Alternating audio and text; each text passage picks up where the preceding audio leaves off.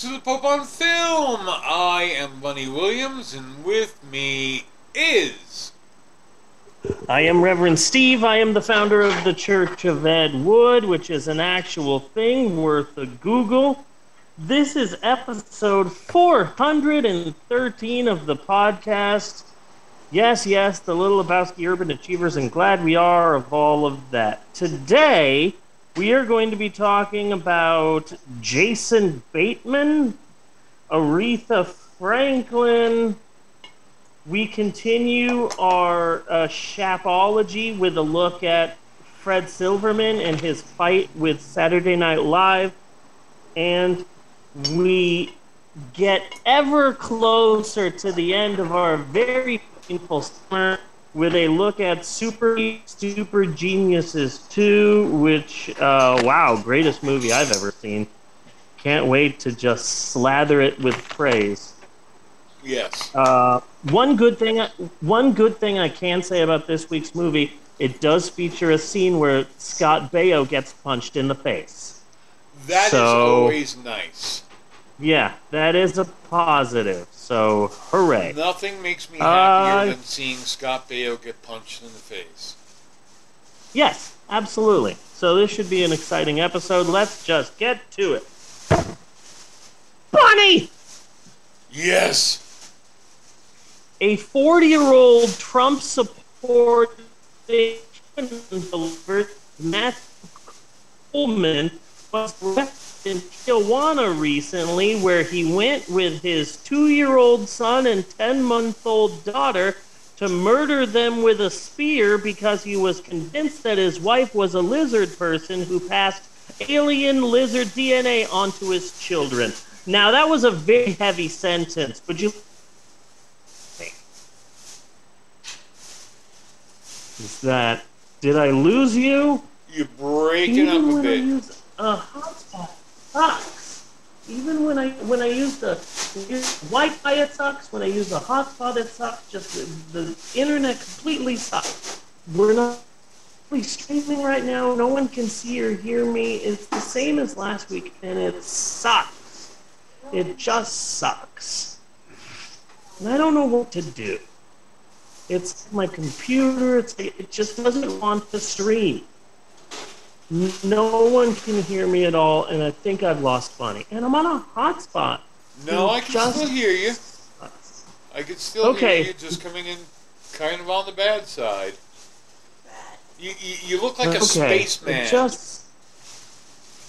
Oh, well, that's awesome. At least I've got that going. Did you hear my intro to this bit?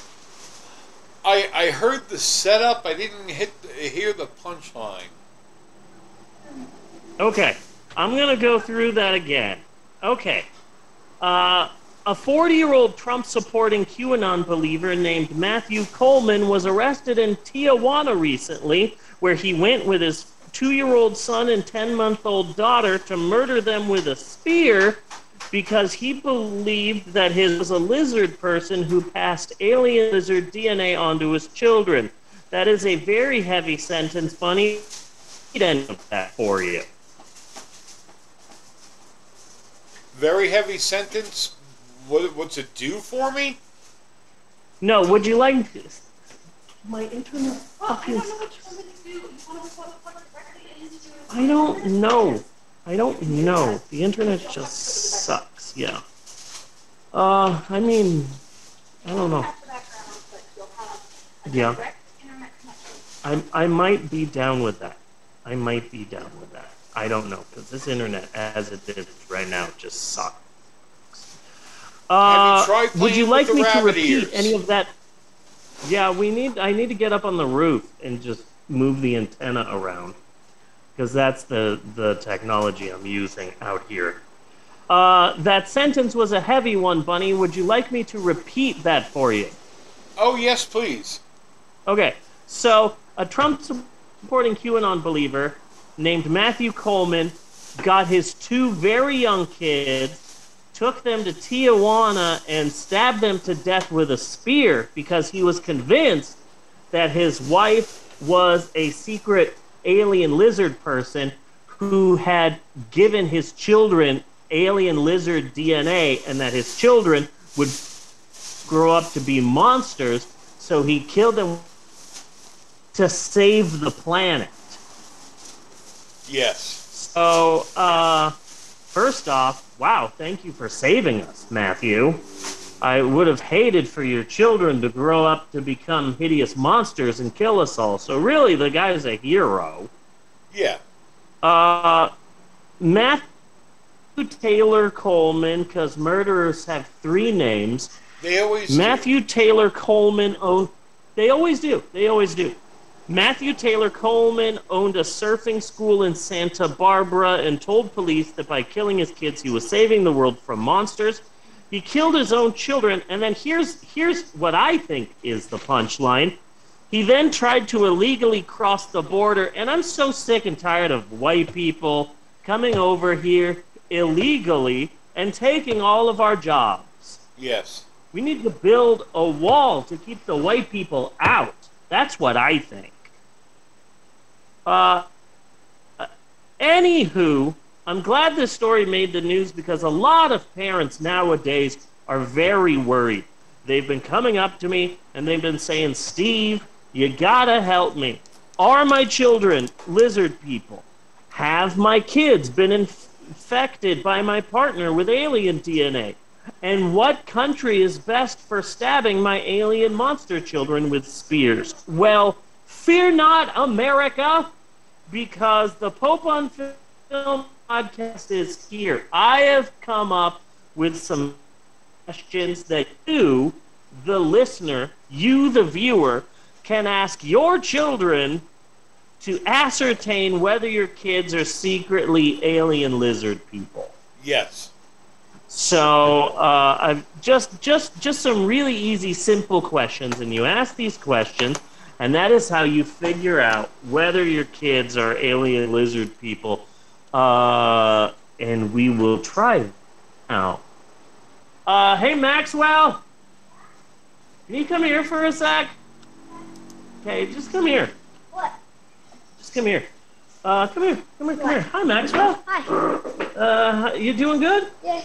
Good. How old are you again? 14? No, I'm 9. You're 9. 1 month. After this month, I'm going to be 10. Ah, the big 1-0. That's a Double big one. digits. Double digits. Very proud of you. Yes. You're so old.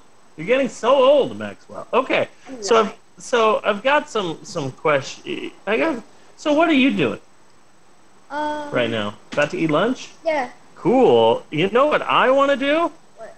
Lay on a hot, flat rock, totally naked, and just bask in the heat. Does that sound good to you, Maxwell? No, I would turn into a chicken nugget. Oh, A okay. human-sized chicken nugget. So you're about to eat. Yes. So I have a question for you. What would you like to eat? Chicken nuggets or, hear me out, crickets? Nope. I no think crickets. both of them sound good. Which one would you like? Chicken nuggets or crickets? Oh man, nuggets. are you sure? hate- The No. crickets sound yummy. No. How about flies? No. No? Ew. I No believe small there is defenseless video bug? evidence of Maxwell eating crickets before. And it is a good point. I do have video of you eating a cricket. Yeah, but we're I eating hated it. too. I was eating it too. Okay, you got me there. Okay. Hold on a second. I'm just scratching. My scales really itch right now. Do you ever have that problem, Maxwell? Do your scales ever itch? No, you don't have scales. I don't have scales. No one in this house has scales. Okay. Hey, Maxwell, I love you. I love you very much. I want you to know that, son. I love you. You know what else I love? What? Secretly belonging to the class Reptilia. I mean, Soros and Hillary. High five! No high five? No high five for our leader, George Soros, and Hugo Chavez, which is trying to institute a global rule. Who are those people? The New World Order. Who are those people? Scott Hall, Kevin Nash, nothing. No. Hillary Clinton, high five. No. Eating babies. No? No! Okay, good. You passed the test. Come here. You passed the test. You passed the test. You're not an alien lizard person. Give me a hug. Bring it in. There you go. Okay, you're not a lizard person. You can go eat lunch now. And see, it's that easy, parents. Just some very simple questions. You ask that to your kids, and that way you ascertain whether they have been infected with the evil alien DNA. If they have, just get yourself some spears, apparently. I think we get the spear gun anyway, just to be on the safe side. Just to be on the safe side, yes. He seemed a little evasive on some of those questions. He seemed very upset with some of the questions. Almost too upset. Like, maybe he was upset that I was questioning his loyalty to the evil alien overlords. But you know what? I'm glad I am not a lizard! Okay. Of course, that's what a lizard would say, but... Yeah. I am not a lizard! It's okay. Even if you were, I would love my alien son. When I said that, I was going for a Heathers reference, and I don't know if anybody got that, but I love my alien son. You know? Bella gets it, so that's good. Okay, so that's all you got to do to ascertain whether your kids are alien lizard people. So you're welcome. and cut on that. Bunny! Yes!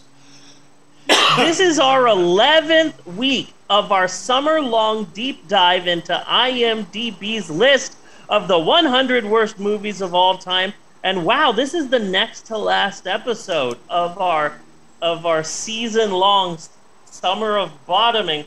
And wow, this has been difficult. I thought this would be a lot more fun. You know? Watching a bunch of bad movies, but instead it's just been an uphill climb into the center of beautiful scenic shit. It has not been fun.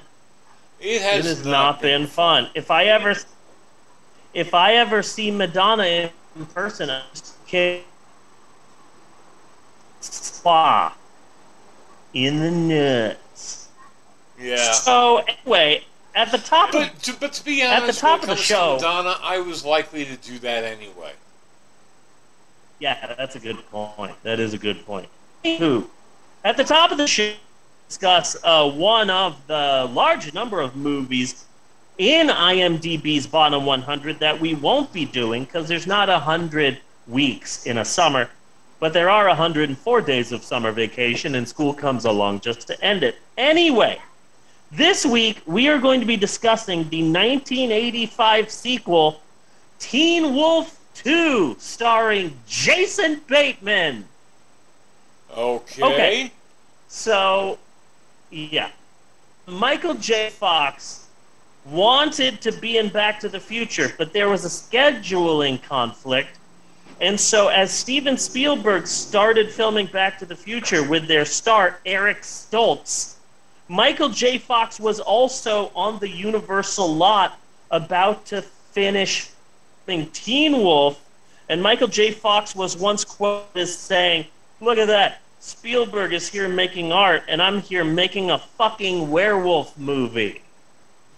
So, Michael J. Fox, not a fan of the Teen Wolf movies, but to be fair, where he was doing werewolf shit, it took like 4 to 6 hours to put on all of the werewolf outfit. You know, because back in the day, it took so long with like the spirit gum and all of that shit, and to put all the fucking. Now you just all do that with CGI, but back in the day, you'd just be piling on all the crap in your face, and he just absolutely. Fox finishes his werewolf movie as Back starts filming, continues filming, and we all know what happened next with Back to the Future. But the gist is, the creators of the low-budget teen werewolf movie said, okay, we finished this movie, and Jesus, this movie is lame, this movie is dumb.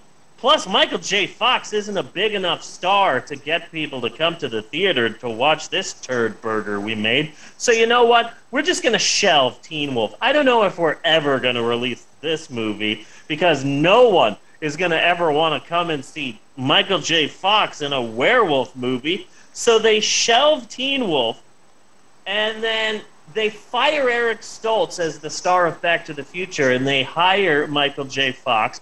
Back to the Future comes out. It's a big hit, and the Teen Wolf people go, wait, Michael J. Fox is a huge star now? Quick, let's release our shitty Michael J. Fox movie.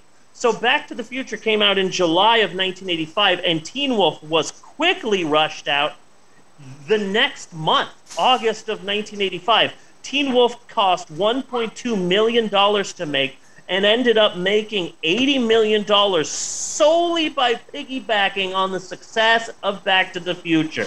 If Back to the Future hadn't come out, who knows if we ever would have seen the movie Teen Wolf, and who knows if it ever did see the light of day, if it even was a success.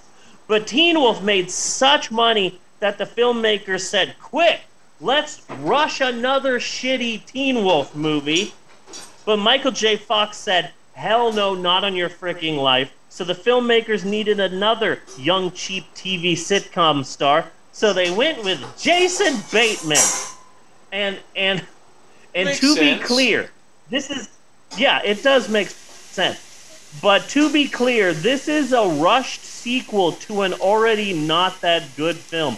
The only people to return from the first film were the dad and the fat guy who also played Francis in Pee-wee's Big Adventure. The only two people that returned from the first. It's like Delta House all over again. Who returned? Who returned? The adult in charge and the fat one. It's just like Delta House. So Teen Wolf 2 is basically the exact same movie, except in this film, Michael J. Fox's cousin Todd goes to college, and it's the exact same thing, except in this film, instead of basketball, apparently he's going to college on a boxing scholarship? Is that even a fucking thing? I don't know, but I think that they missed a golden opportunity not making it badminton. Ooh, yeah, it could have been badminton or collegiate bowling. I know that's a thing. Yes. I've never heard of collegiate boxing before. You know, I've never seen a college boxing team. This is all very confusing to me. Anyway, the movie is shit. Fun fact, they were all set to do a third Teen Wolf movie, which would have starred Alyssa Milano as a girl trying out for a football team. But Teen Wolf 2 cost $3 million to make, and it only made $7 million in the box office, so Teen Wolf 3 was canceled. Teen Wolf 2 is number 90 on the IMDb Bottom 100, right in front of Turkey's own Recep Ivedik 5.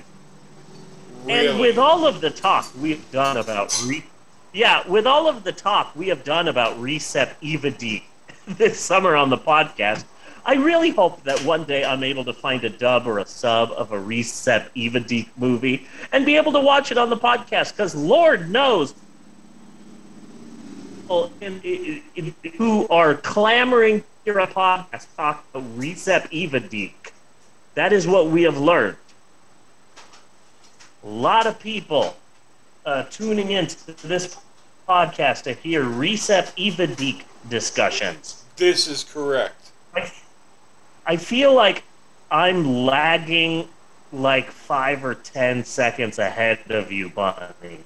Like, I'll say something and then like this. Yes. See, that was crazy. But anyway, next week is our last week of the summer of bottoming, and thank fucking God. I can't imagine how bad next week's movie is going to be if this week was only number 2. So, I'm just praying that we get through this summer in one piece. And it was a rough one. It was a rough one. Jesus Christ. But I figured out something shocking about really. There is one person who has appeared in multiple movies on this list, and I 100% figured out why. And it is a shocking twist. I figured out an exclusive about someone in this week's movie. It's going to blow your mind. Good, because frankly... It's going to blow your mind. It's going to tie the whole summer together. I was kind of wondering about it. And I was trying to figure out the connection with this particular person. I figured something out, and I'm really proud that I'm blowing the lid off this.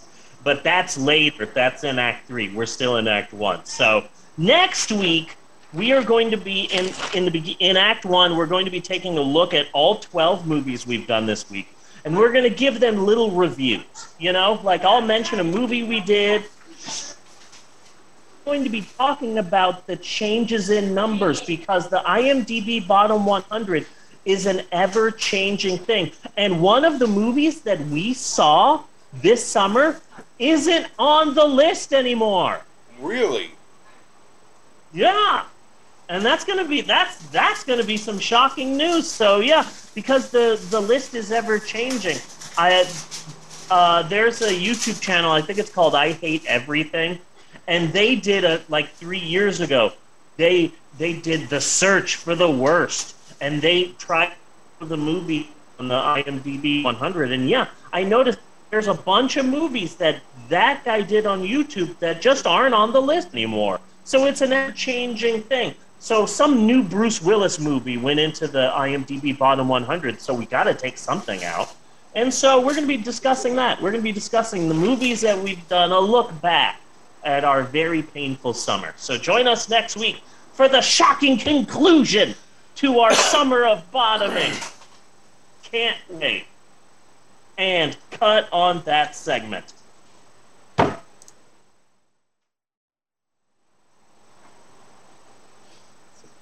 Big lag.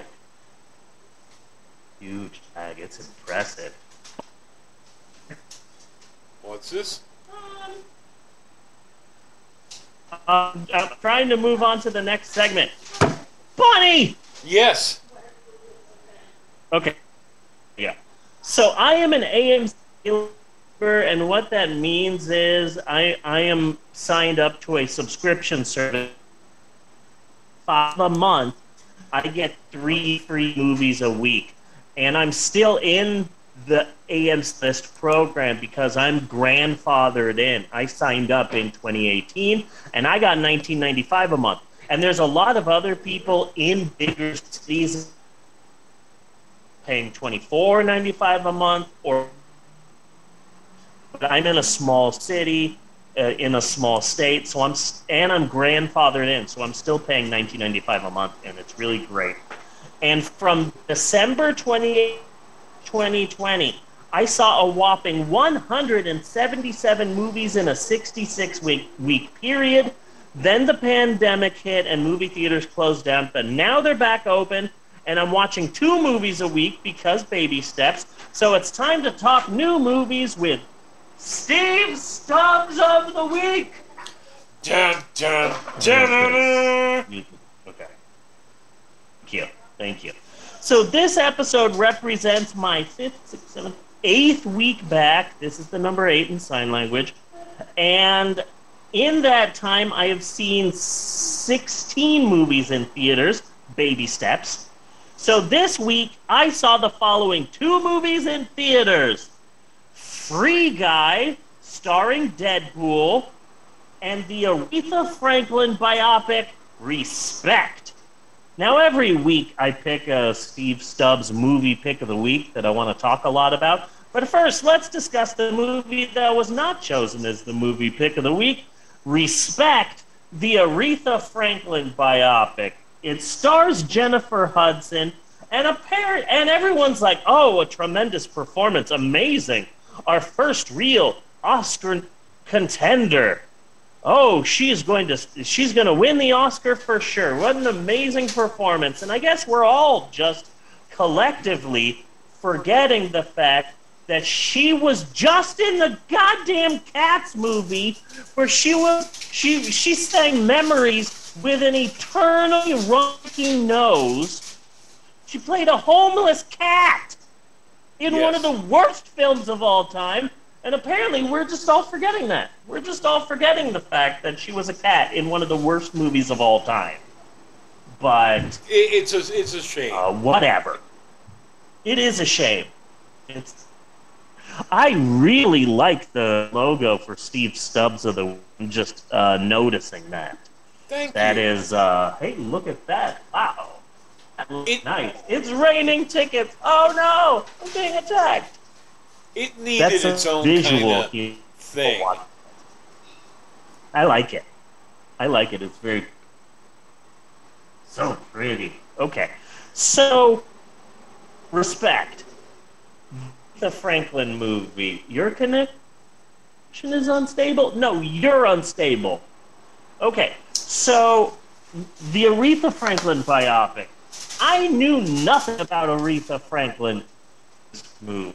I knew her music, and that was it. I didn't know anything about her personal life. So let me tell you something. She went through so much pain and suffering and spousal abuse, beatings, and rape. She had such that when you finally find where she writes the song and it becomes a hit, it's like the end of a rock movie. Yeah.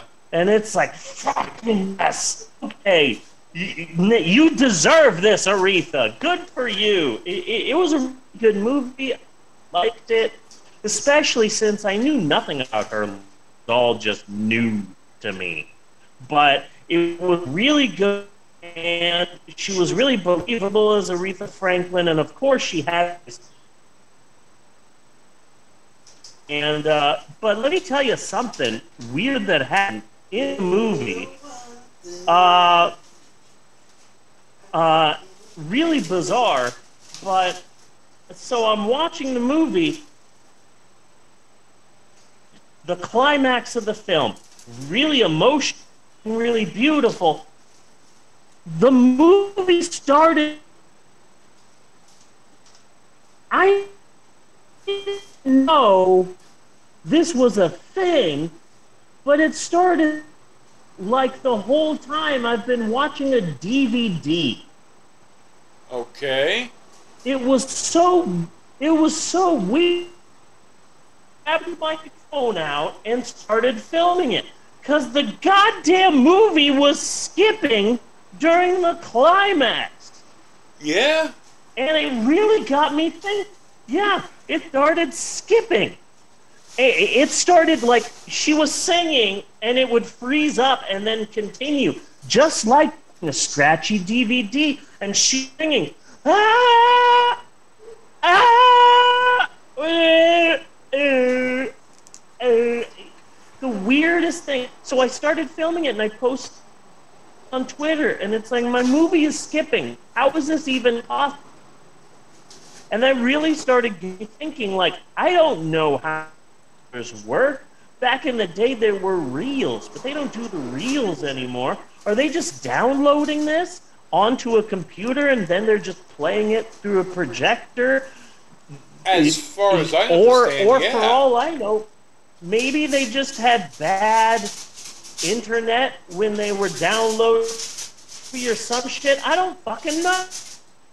It pissed me off. And if you want to see, if you don't believe me, I got frickin' proof. Just go to twitter.com/Reverend Steve, because it's all right there. The movie skipped, and it really brought me out of the movie when your movie starts to skip in a freaking movie theater. Yeah. Very upsetting to me, but it was a really good movie until that happened. But yeah, I'm scared to go see the movie a second time, because it's like, what if it starts skipping again? That'll really piss me off. But yeah, so that's movie.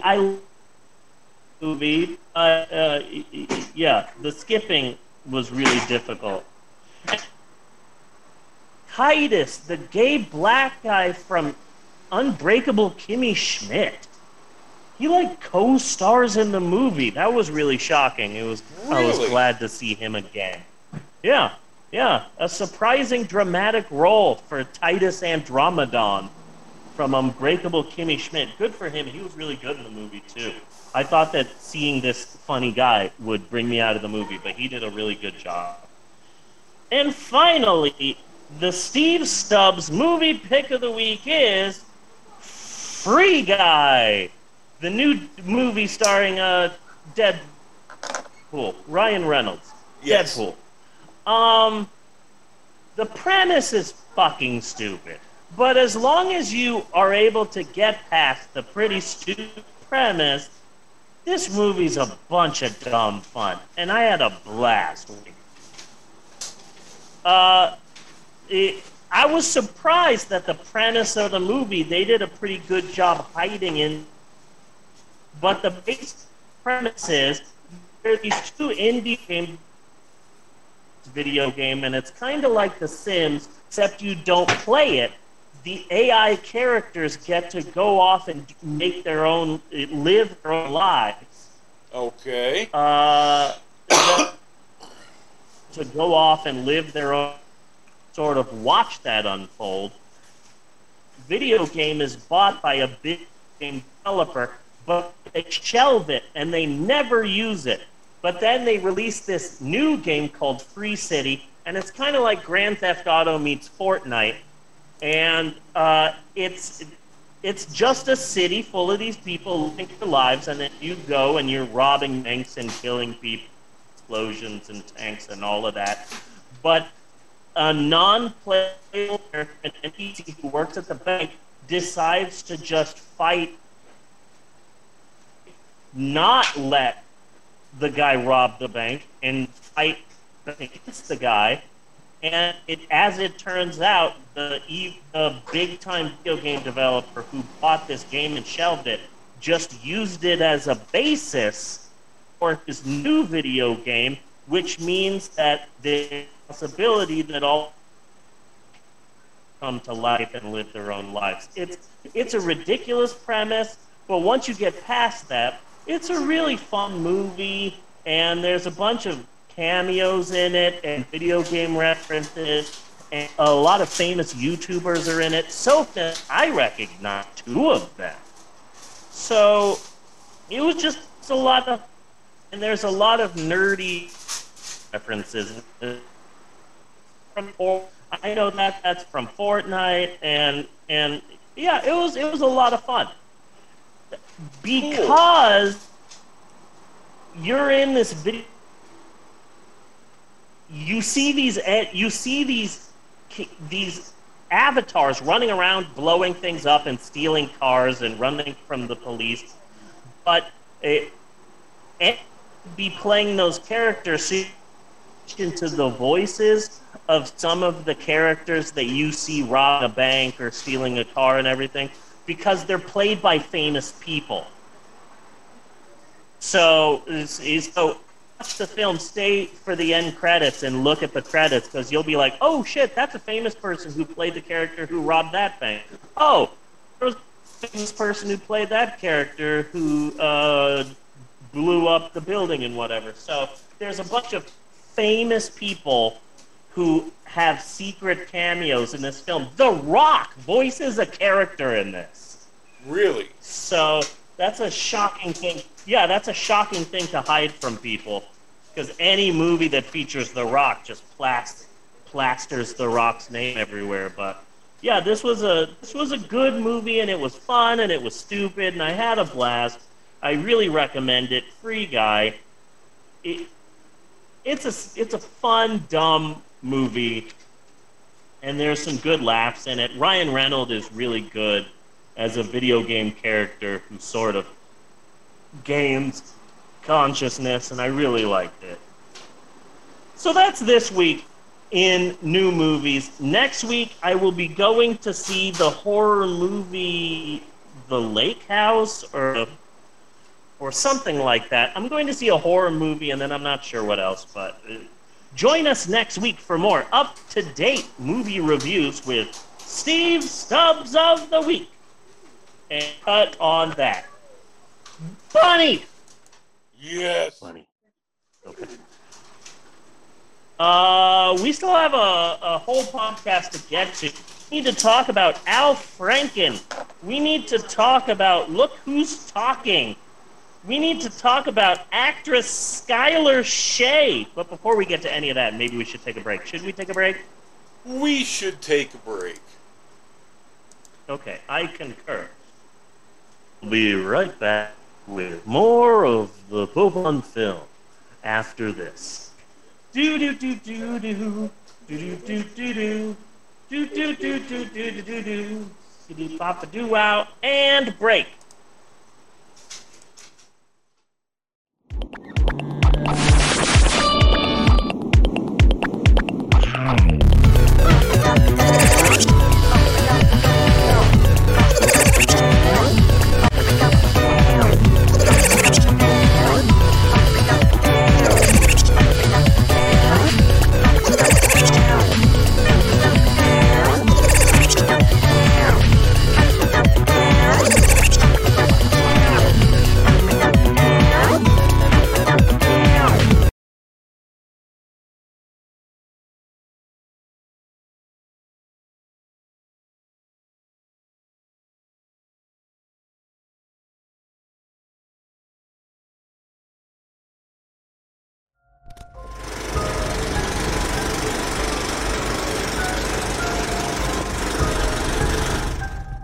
Before the throne of the Almighty, Bob will not be judged by his acts, but by his intentions. Only God can judge Bob's heart.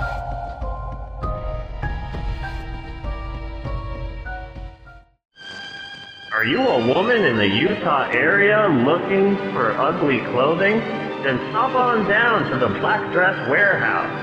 We are Utah's leading supplier of black or dark gray dresses.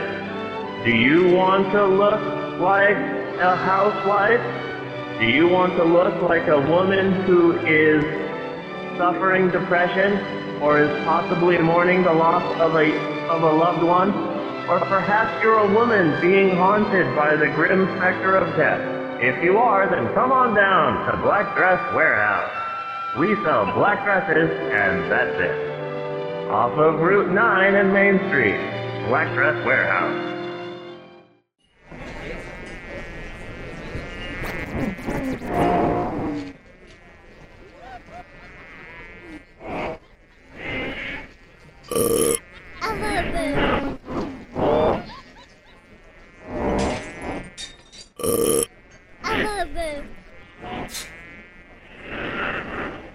And now, baby infestation.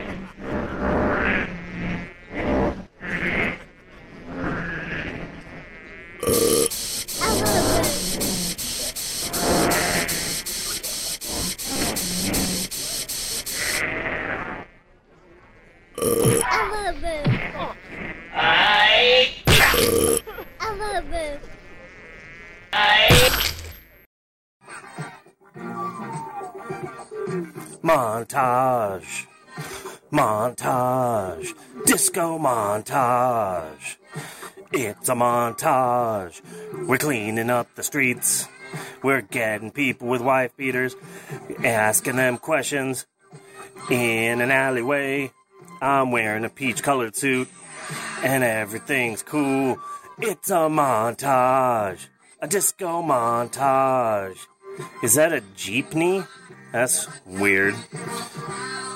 It's a montage. Here's my business card. It's a montage. A disco montage. We are cleaning up the streets. We're whacking the attack. And sometimes we're attacking the whack. And sometimes it's a whack attack. Because we don't have a coherent catchphrase yet for what we are doing. Maybe we should get some better publicity. Maybe hire somebody to do this stuff, to figure out what we should call this. Maybe we can do that in our montage. Kung Fu montage. We're talking to drunk people. I think that's MC Hammer now. MC Hammer's drunk. He is drunk in a hallway. We're walking past pawn shops in our montage. A Kung Fu montage. Disco Godfather and a guy with an afro. A really impressive afro in a montage. Walking down to something. Not really steps, but maybe that is a thing. And this guy's got a briefcase. And he's got his pipe. Oh, I don't know what he's doing. He's signing a piece of paper in a montage. Smokey the Bear montage. They are walking down the streets with some fine ladies in a montage. Beating up random people that they see on the street. Got real big glasses. See somebody beating up people. Doing real bad kung fu. Getting some guy, grabbing him by the sweater, slapping him across the face, his sweaty face, in a montage. I've got a dog montage. A 1, 2, 3, 4.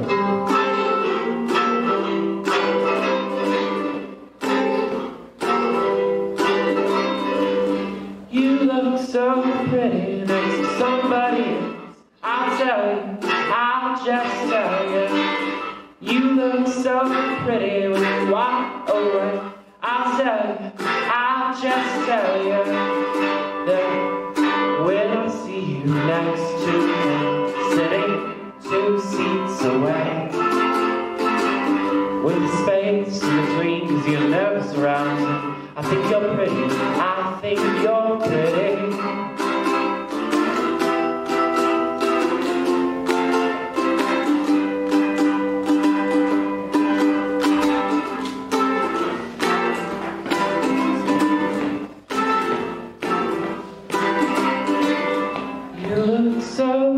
When he makes you smile, I'll tell you, I'll just tell you. You look so pretty when the lights turn down. I'll tell you, I'll just tell you. There's no place I'd rather be than where you would love to be away from me. 'Cause I'm laughing casually. I think you're pretty. I think you're pretty. I think you're pretty.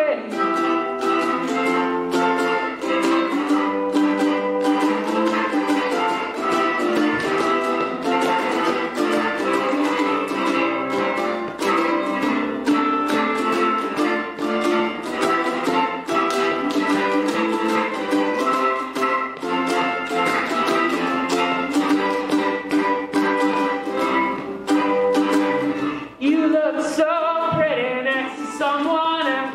You look so happy, not by yourself. You look so happy next to someone else. So much pretty without the gun in your mouth. Get it? Because I was touring with DJ.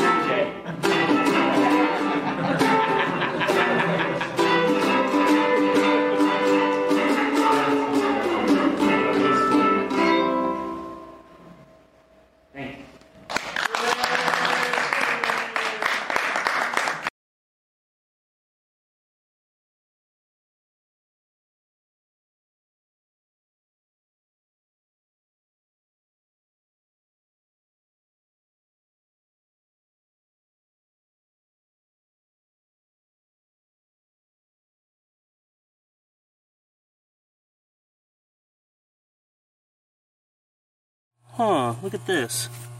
Certified frustration-free packaging. Not frustrating, that's good. Guess I just pull here and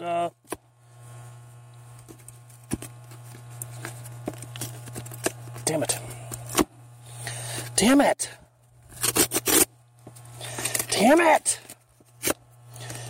Okay.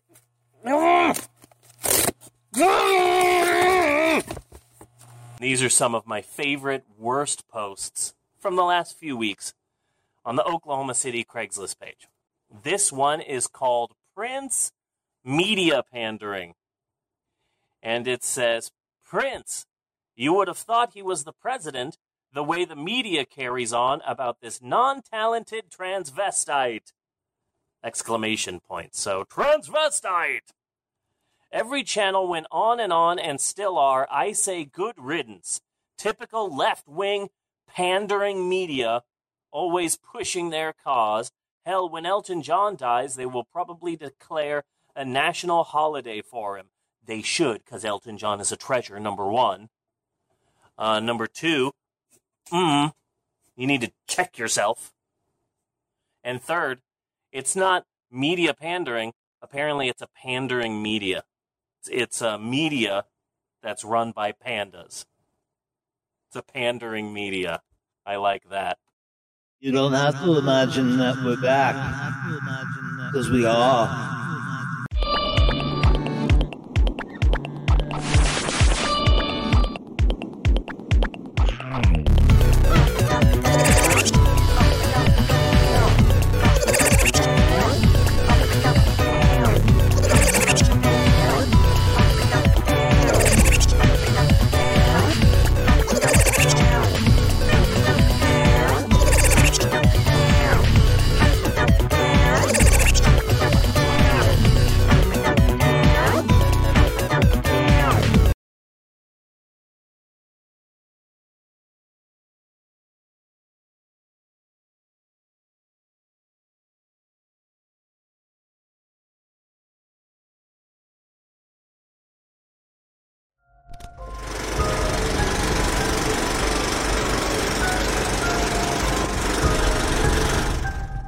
Before the throne of the Almighty, Bob will not be judged by his acts, but by his intentions. Only God can judge Bob's heart.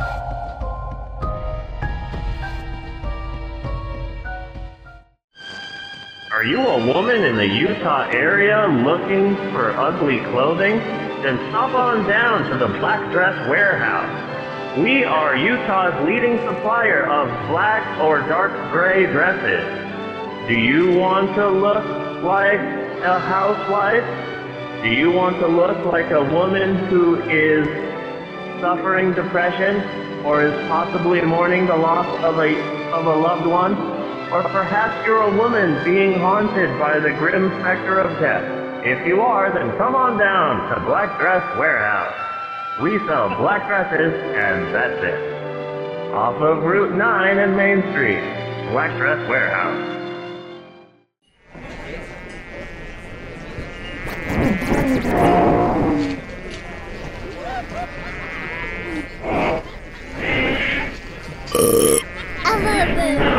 Noodle keeps jumping into the sink.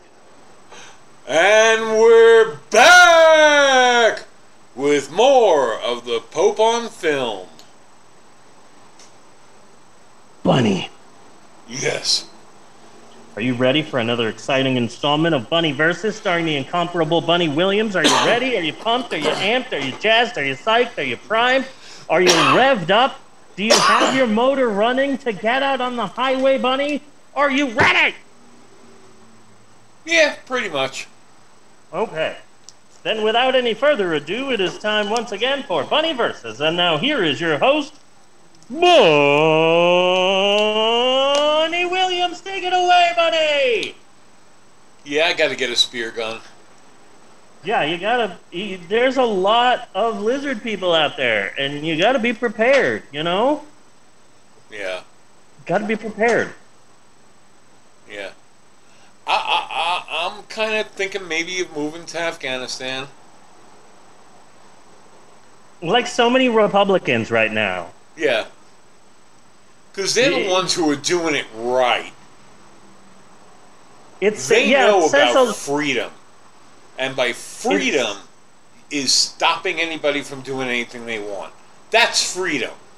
It really says a lot about Republicans that a lot of them right now are cheering on the Taliban. Yes. The fuck is wrong with America right now? It's absolutely insane. Yeah, it's ridiculous. Absolutely insane. Yeah. And it's amazing how 20 years our military has been there, and apparently managed to accomplish absolutely nothing. Nothing at all. Nothing at all. Yeah. There was absolutely no point in being there. No. And then just the double-sided aspect of Trump coming out and saying, "I'm pulling our troops from Afghanistan," and oh, yes, what a great leader Trump is, saving our troops. He cares about our troops. Trump getting people out of Afghanistan. This is the best news. Trump really should get the Nobel Peace Prize. And then he doesn't do it. And then Biden says, "I'm getting our people out of Afghanistan," and the same people who applauded Trump are now attacking Biden for doing what Trump said he would do. Yeah. You know? It just shows that, like, it's difficult because it seems like half of America doesn't care about America. Republicans' main platform right now just seems to be staying in power and not any actual governing of the people. Yeah. Yeah. It's very sad. And also, you can tell that I'm a professional podcaster because I've got a ring light up here and I've got a microphone, and like all professional podcasters, I'm eating saltine crackers. Like any professional podcaster. I found a couple of interesting things on YouTube this week. A couple of shows. Okay. One is called Cinema Therapy. Okay. And they cover movies, duh. And it's two guys. One is a filmmaker, and the other is a licensed therapist. Nice. So they cover movies from the perspective of what is psychologically wrong with the characters in the movie. They had a fucking field day with Twilight. Nice. Very nice. I love that. I would love to hear about movies from a therapist's perspective. It's pretty interesting. It's really kind of fun. And yes, I recommend it. Something else that I found, which I just subscribed to them. What? I just subscribed to them. Oh, cool. Star Trek Continues. Okay. What is that? I don't know if I can necessarily call it good, but watching it is a very strange feeling. They are continuing the original show, and just doing additional stories of the original Star Trek show. And they have all of the sets, they have all of the sound effects, they have all of the props, all of the music, and they tried to cast people as much as they could to look like the original characters. Yeah.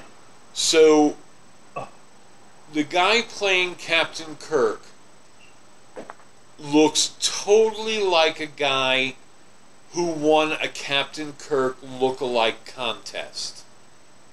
Nice. Okay. You know? Some of them they did better than others. You know, Yeah. Captain Kirk, they did the best, I think. But then sitting back and just watching it, it's a feeling that's very similar to an Uncanny Valley feeling. I would imagine, yeah. It's not Uncanny Valley because you're watching it, and it is the original Star Trek. There's just something off about it. Yeah. Okay. You know? But they Yeah. hit all the music cues right and everything. It looks and feels like Star Trek. That's awesome. Except none of the people are quite right. Yeah. Now, that also made me wonder something. That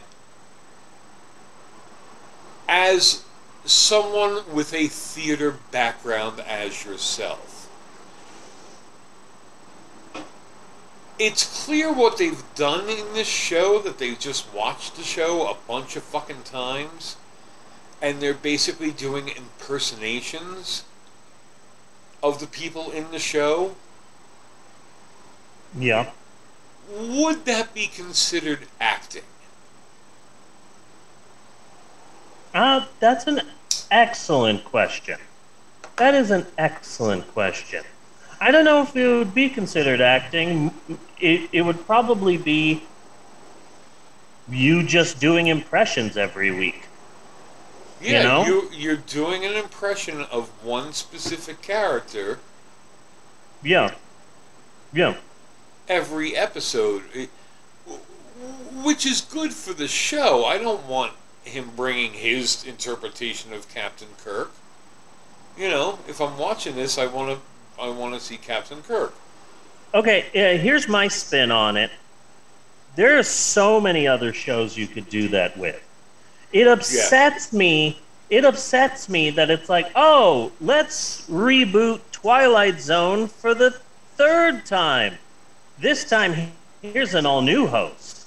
And it's in color. And everyone has cell phones. And what? This website is haunting you. And it's like, I would love for them to do what you just said about Star Trek with fucking Twilight Zone. Fuck some new host. Fuck some new person and some new spin on it. No.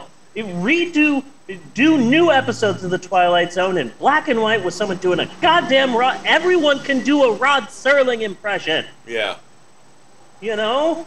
And I believe we're on number 4 of Twilight Zone. Yeah, yeah. We had the original Rod Serling. We had the one in the 80s, which, like you really needed you need more than just Rod Serling being the host. You need Rod Serling behind it and guiding it, because the one in the 80s, it was okay. It was no great shakes. And then I'm pretty sure, unless this was a fever dream, Forrest Whitaker had a Twilight Zone for a while. Yes, I totally forgot about Forrest Whitaker's Twilight Zone. Yeah. I think everybody has, including Forrest. I think that's what happened. Yeah, Forrest so we're on the fourth. forgot he had a Twilight show and just stopped showing up. Forrest Whitaker was great in the Aretha Franklin biopic Respect. Just want to take time to say. He was amazing in that. Really good. And then the Jordan Peele version. Yeah. Yeah. So so we're on the 4th Twilight Zone. But there's a lot of shows where you could just continue it. Yeah. And I would like to see that done with the Twilight Zone. Yeah, that would be good. Yeah. That would be good. So how have you been, sir? I've been fine. This week has all been about trying to get into a schedule, because this was the first full week that the kids had of school. Minus Maxwell, because Maxwell is doing virtual school while everyone else is going to regular school. So Bella's going to school, and Eleanor's going to school, but Maxwell is in virtual, and they haven't started yet. I think they might be starting on Monday, but I'm not sure. So it's weird because it's like, oh, we've got to get Eleanor to school. Okay, now we need to make sure Bella's up and Bella's in school. And Maxwell, do you want breakfast? Maybe not yet. And he's just like laying in his underwear watching TV on the couch. And it's like, it's so weird. Like, I feel like I should be teaching you. Fucking learn. But no, they just haven't started yet. So that's been something. So it's just been getting used to waking up early and you know, making sure everyone is fed and has their stuff, and you know, it's so funny because Eleanor's school experience is the same as all of our other kids' school experience. You know, like, oh, Eleanor, how was your day at school?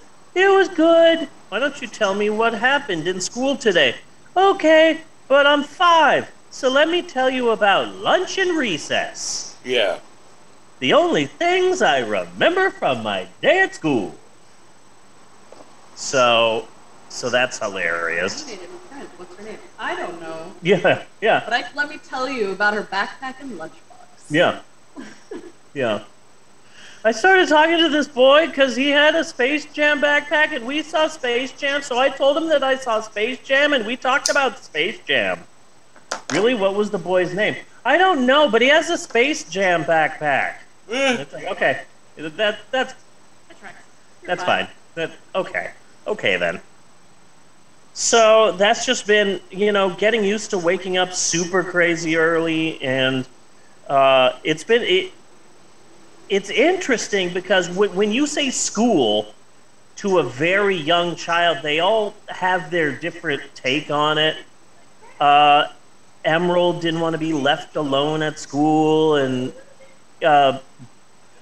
Bella was super excited to go into school, and Maxwell was a little nervous. Apparently, Eleanor's thing is, Eleanor is 100% convinced that I didn't wake them up on time, and they're going to be late for school.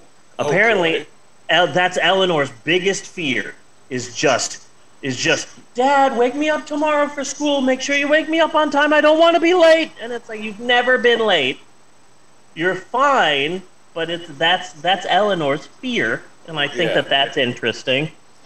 Tell everybody else, Dad forgets to wake me up. You make sure to wake me up. Yeah, and it's like, I've never done this. Yeah, I know. I'm like, Eleanor. But they're convinced that I. Never forget to wake you up. Yeah. So what else happened this week? I came out to my parents. Yeah. As being gender fluid and pansexual, and I was texting pictures of the kids to my parents. Oh, how's Bella doing? Oh, well, here's a picture of Bella. Oh, Bella's getting so much older, and they're in high school. That's amazing. Do you have any pictures of Emerald? No. And then I decided to just like, you know what? Fuck it. Here's a picture of me in a dress. Yeah, okay. And it's like, I should let you guys know that I'm gender fluid, and so sometimes I'm a woman. Most of the time I'm a man. Sometimes I'm male-leaning. Sometimes I'm female-leaning. Sometimes I'm more masculine. Sometimes I'm more feminine. Most of the time I'm a guy. Sometimes I'm a woman in a dress, and that's fine. The kids like it. My wife likes it. It's not a big deal, and my parents, I say my parents, I'm pretty sure it was just my mom. But that's beside the point. My parents said, boy, just do what makes you happy. Just be happy. And so that was a positive. I'm also in talks with a marijuana company. Yes. But that's it. There's nothing concrete yet, but I might be part of an advertising campaign for a local marijuana dispensary. We're not entirely sure, but I did a video this weekend, which I think was hilarious. Yes, it was. Love my new video with the milkshakes. I think it's a worthy successor to my last video. And hopefully they like it. Hopefully I should be hearing back from them sometime this week. And something's going to happen. I don't know what. It could be nothing, or it could be something big. We'll see. Probably somewhere in the middle. But yeah, I'm in talks with a medicinal marijuana company to do some advertising for them, or be a part of an advertising campaign, or perhaps a social media campaign. I don't know. But they want to use my videos, and that's very exciting. Cool. Yes, it is. Yes, it is. Yeah. Very exciting. Yeah. Both of those things happened on the same day, and my wife came up to me and hugged me and said, "I'm so proud of you." And I'm like, "Yeah, I'm proud of me too. I was really scared to make that phone call." And then I went, "Wait, what are you proud of me for?" It's like, "Oh, for coming out to your parents." And I'm like, "Oh shit, I did that. Yes. I forgot I did that because of the whole weed company wanting to work with me thing." But yeah, I'm proud of both things, I guess. Cool.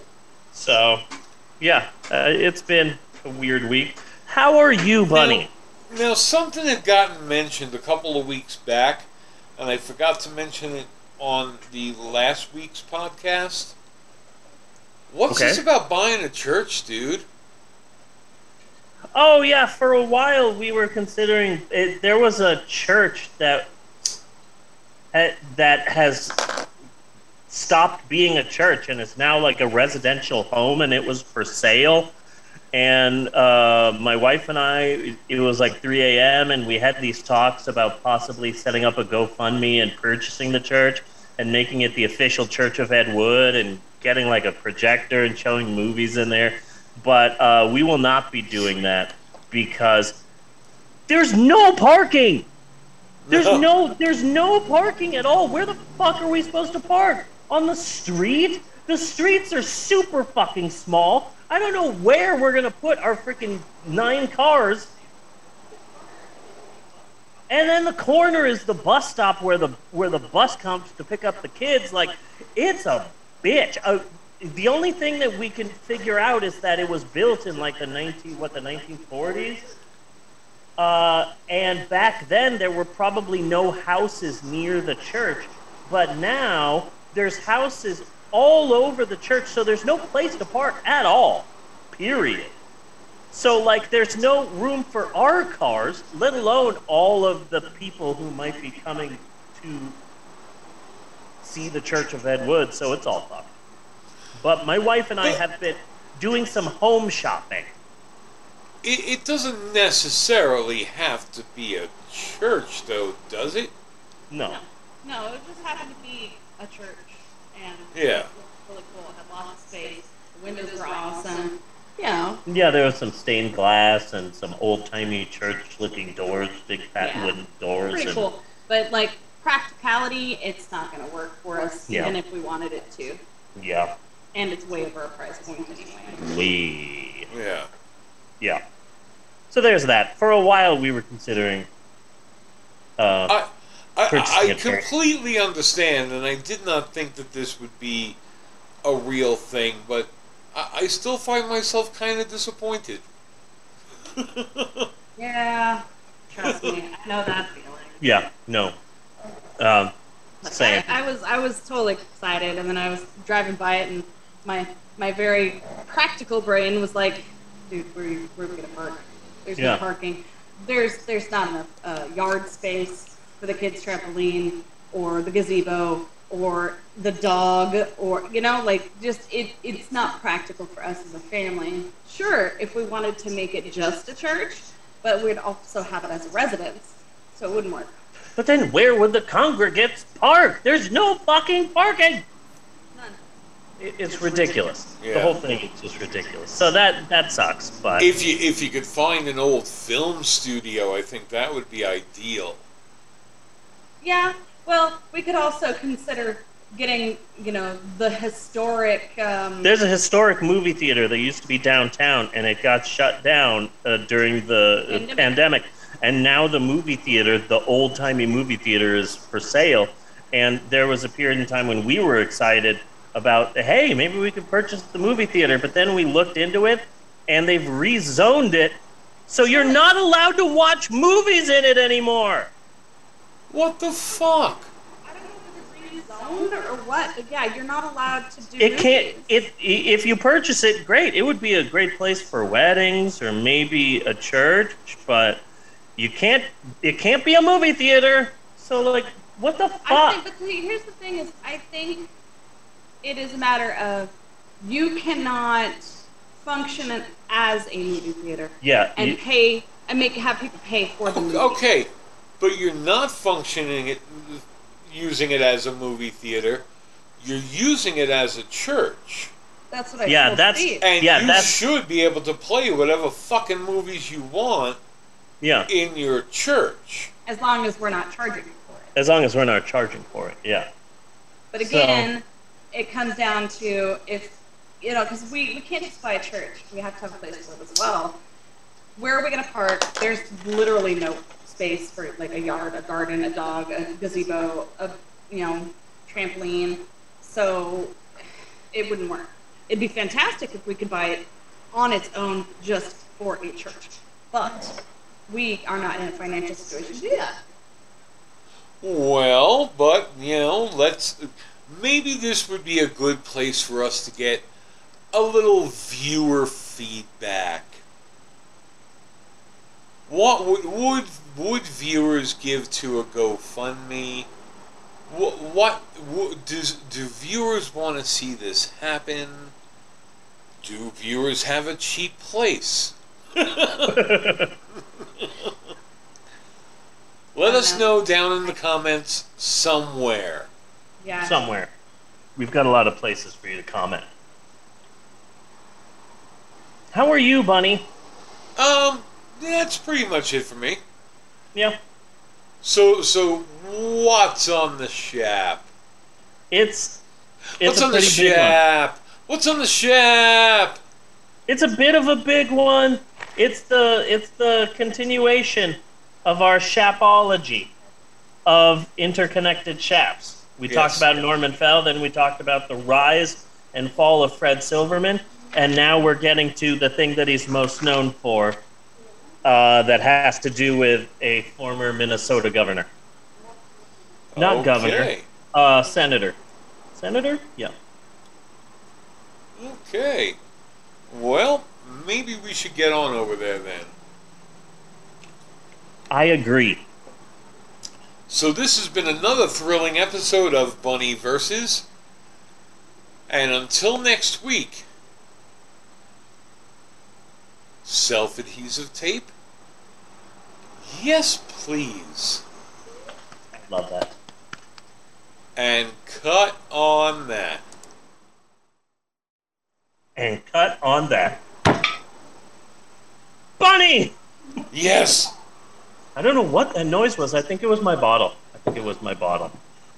If you're like me, you're no doubt a big fan of this podcast, The Pope on Film. I mean, who isn't nowadays at this day and age?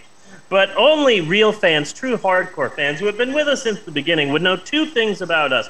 Two undeniable, really real, and in no way made up on-the-spot facts about the both of us, America's hottest podcasting couple, Bunny and Steve. First and foremost, Bunny, the first fact, which is about you, is the fact that in your spare time, you are a pioneer in the new field of fish choreography. So can you just take some time to explain to the audience what that is? When I was very young, I had observed my goldfish swimming back and forth in its little bowl to the rhythm of Twinkle, Twinkle, Little Star.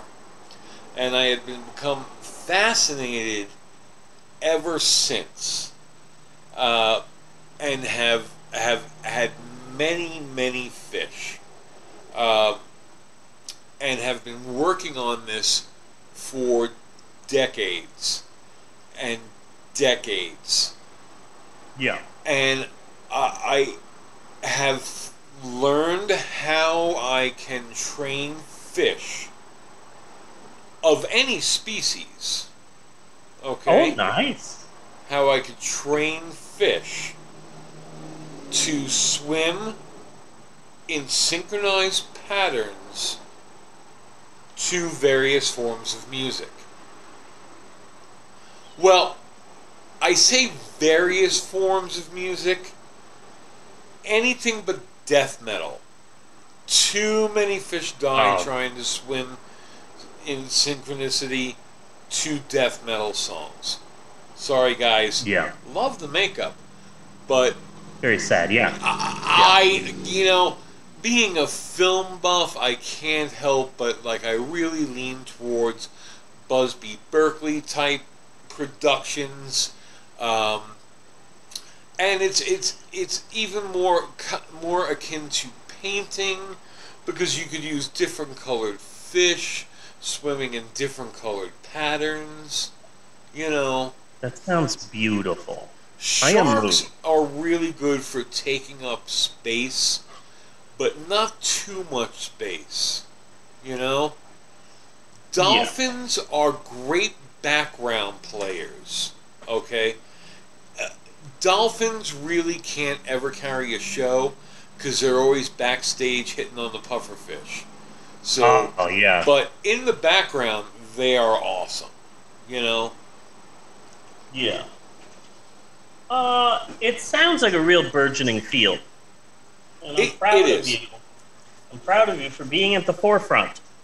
Thank you. Thank you. It's a big deal.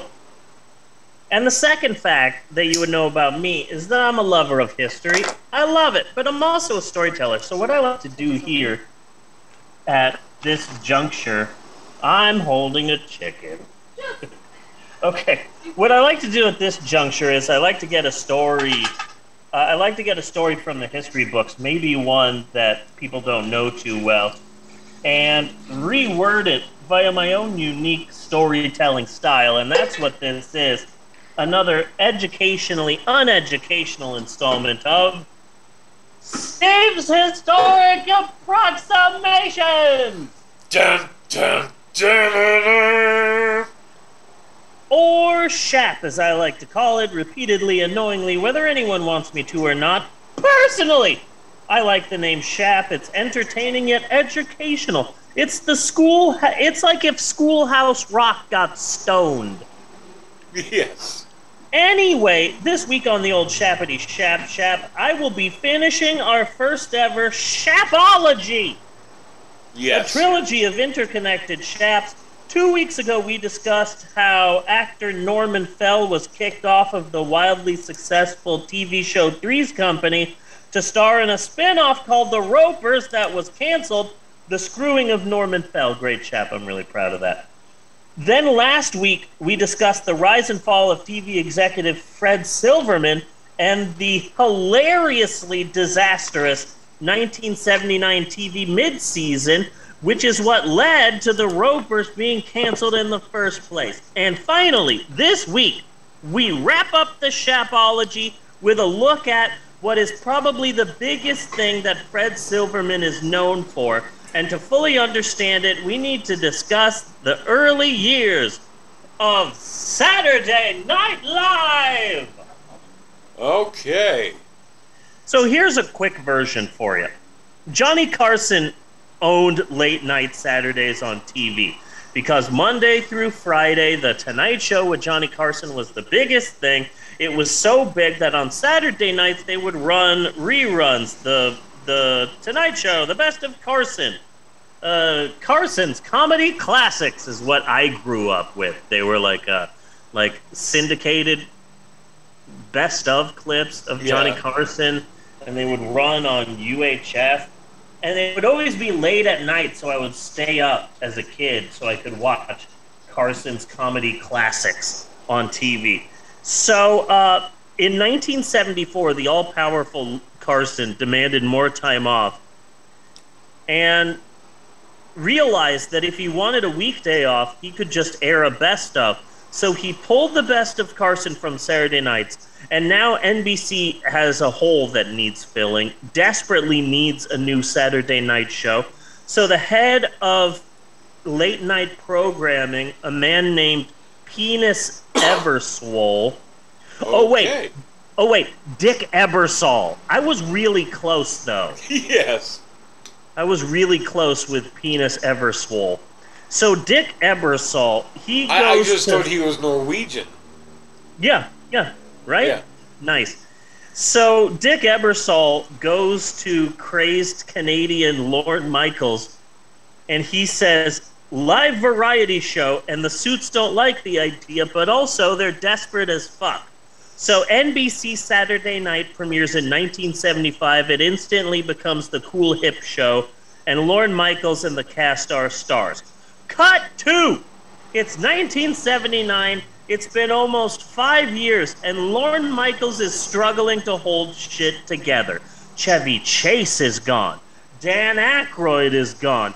John Belushi just left, and there's 2 Murrays on the show. And that's fascinating to me, because I remember Bill Murray being on the show, but not one of the Murray brothers also being on the show, and that's fucking weird. Brian Doyle? Yeah, Brian Doyle Murray. Paul Schaefer, the musician, is now bumped to official cast member, along with writer Al Franken. And Harry Shearer is a cast member, too. It's a crazy season. You gotta kind of feel a little sorry for Brian Doyle Murray, though. Because, like what? Yeah. Because, wherever he wound, because he was already a face in things before Bill Murray ever showed up. You know? Yeah. So, like... And then Bill Murray just shows up and steals all the thunder. Yeah, and then suddenly it's like it kind of reminds me of, like, you and your brother, okay?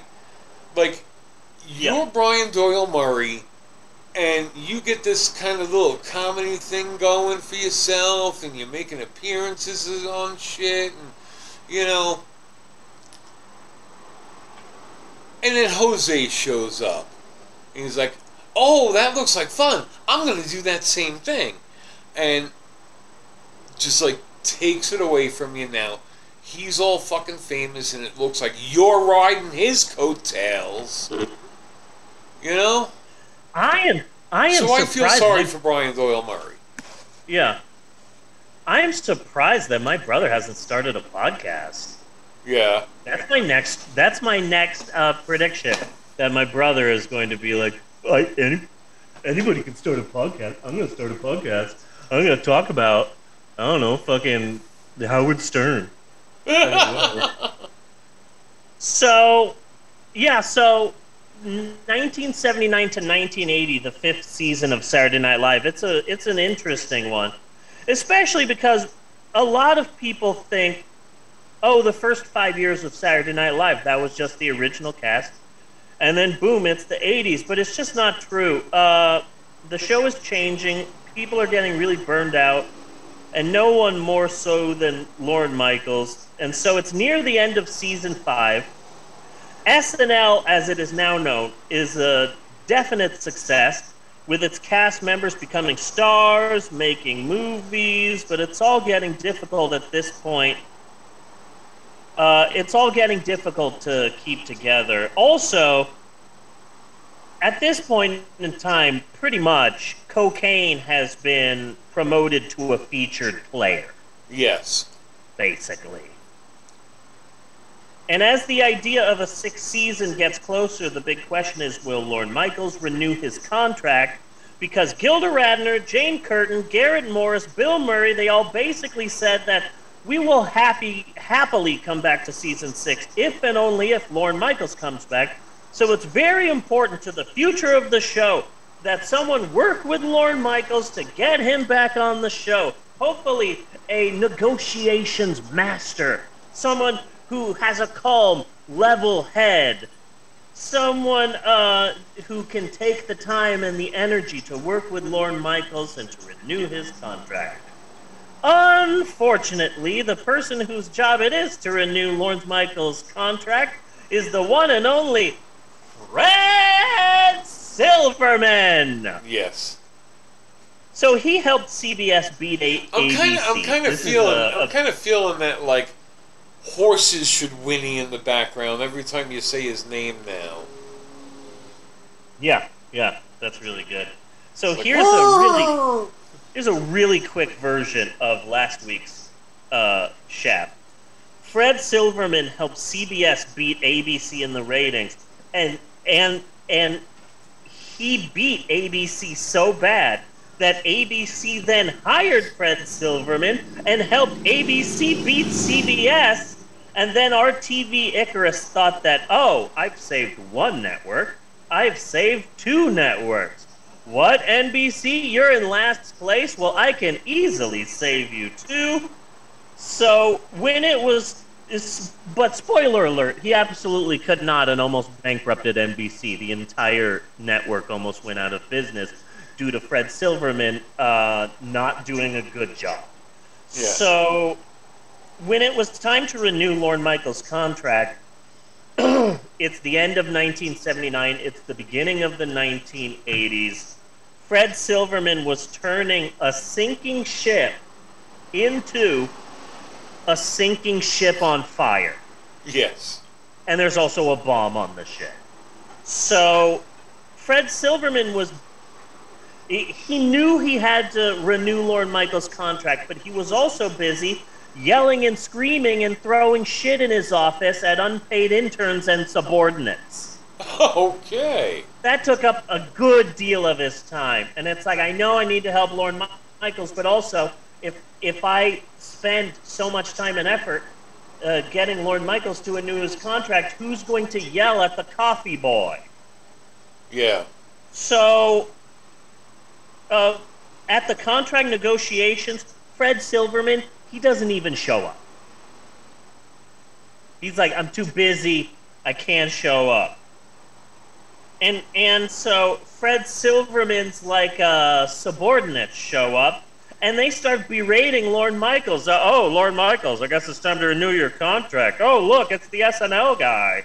Hey, remember how you made us buy the rights to Gilda Radner's Broadway show and it ended up bombing? So what, Lorne Michaels? Are you here to screw us again? Okay. That last bit is a quote from an NBC executive who literally said to Lorne Michaels, so, are you here to fucking screw us again? Wow. Lorne Michaels felt disrespected, and rightfully so. There is yelling and screaming, and Lorne Michaels storms out of the meeting, convinced that his time at NBC is up. He is disgusted with how the NBC studio execs have absolutely disrespected him after turning a hole in late-night programming into the coolest, hippest show on television. Lorne Michaels is pissed, and this story starts working its way around backstage until it reaches the ears of cast member and future Minnesota Senator Mr. Al Franken. Yes. His name rose in SNL as the original cast slowly disappeared, and everyone assumed, rightfully so, that if Lorne Michaels, heaven forbid, is going to leave, then the person who will replace him is Al Franken, replacing Lorne Michaels as the future producer of Saturday Night Live. Al Franken was so certain of his place on the throne that he began a very well-received series of monologues, regular monologues on Weekend Update, announcing that the 1980s would be, as he put it, the Al Franken decade. Yes. And his whole bit in the monologues would be he would keep saying his name over and over again. Hello, thank you for having me on the show. Me, Al Franken. Yeah, which I found that pretty amusing. I liked that idea. I enjoyed that 10 years. Thank you, Al, for milking that fucking for like a record time. But other than that, previously, like I never thought Al Franken was funny. As a kid, I always hated when Franken and Davis would show up. Yeah, I hated. And it was like, I love this. I love this rerun of SNL. This is really cool. And oh shit, it's a Franken and Davis bit. Okay. Maybe something else is on. So I was never that big. So Fred Silverman is in charge of NBC. He's flailing wildly at resurrecting NBC. He almost bankrupts the whole network, and now he's ignoring Lorne Michaels' contract negotiations. Al Franken hears this, and he decides to respond. Okay. Now, before this now infamous moment in Saturday Night Live history, SNL had made fun of Fred Silverman before. John Belushi played Fred Silverman a number of times in a handful of skits. It got laughs, and Fred Silverman liked them. But it needs to be said that Fred Silverman's lackeys would always make sure that he saw a copy of the script making fun of them before they ever got on the air. Okay. He would never ask for changes, he just wanted to know when SNL was going to make fun of it. And he would read the scripts in advance, and then there you go. But overall, Fred Silverman didn't mind being lightly made fun of on Saturday Night Live. He considered it an honor. But Al Franken was pissed as fuck that NBC, and Fred Silverman in particular, were shitting on Lorne Michaels. So it's the next to last episode of the 5th season of Saturday Night Live. So this also sounds to me like this is also where Saturday Night Live kind of loses its edge as well. Absolutely. Absolutely. And I can absolutely... Part of the fun of the original Saturday Night Live was it was dangerous. You know? It was live. Yeah. It looked really rough as shit. You know?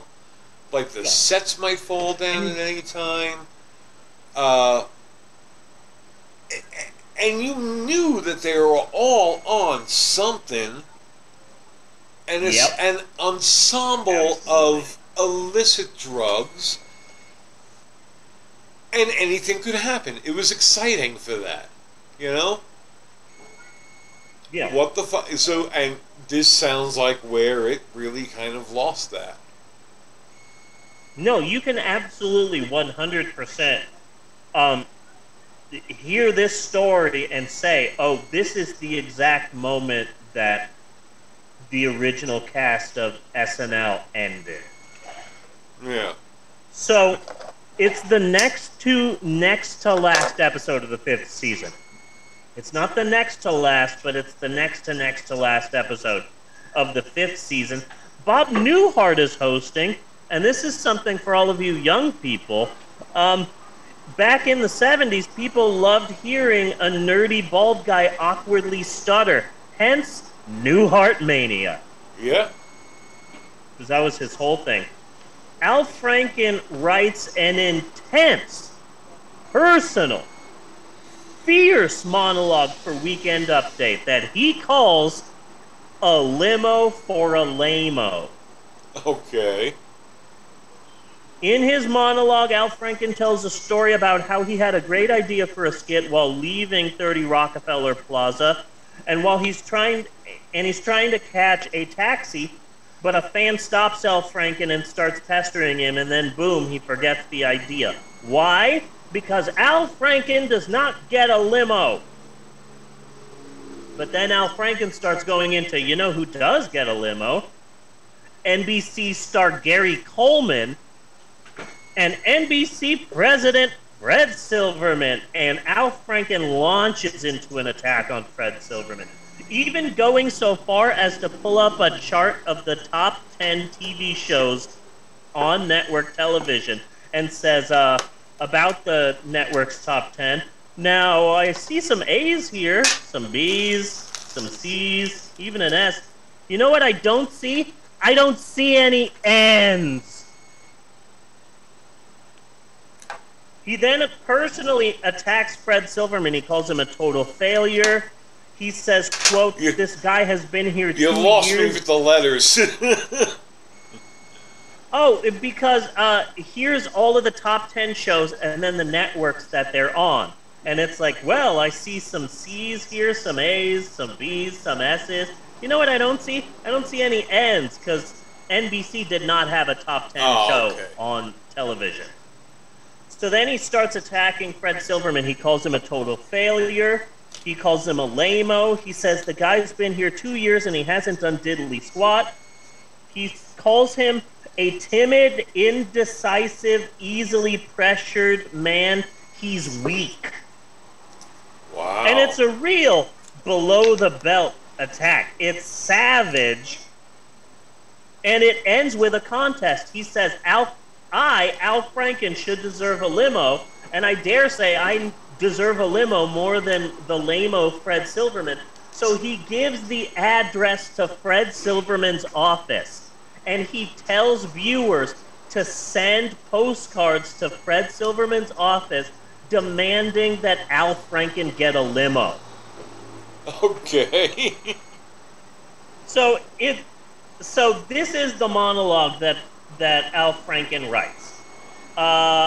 And at dress rehearsal, it kills. It's super funny. Everyone thinks it's hilarious. And that is when Fred Silverman's subordinates see the monologue at dress rehearsal, and they go, oh, shit.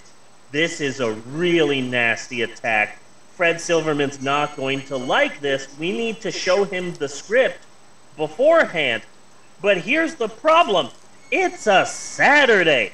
Fred Silverman is at home with his wife, with his kids, and now you mean to tell me that some gopher, some unpaid intern, some freaking lackey has to risk their life by calling Mr. Throw Shit around the office? Yeah. Call him at home on his day off and read to Fred Silverman on the phone a savage personal attack. Fuck no! So Fred Silverman isn't notified beforehand of Al Franken's monologue. The episode goes live. Fred Silverman sees the limo for a lame-o skit, and Fred Silverman just goes apeshit. He goes absolutely apeshit. He starts losing it. Fred Silverman assumes that Lorne Michaels deliberately allowed Al Franken to attack him. That is not true. The truth of the matter was, Lorne Michaels said, well, this monologue will infuriate Fred Silverman, but you know what I like about the monologue?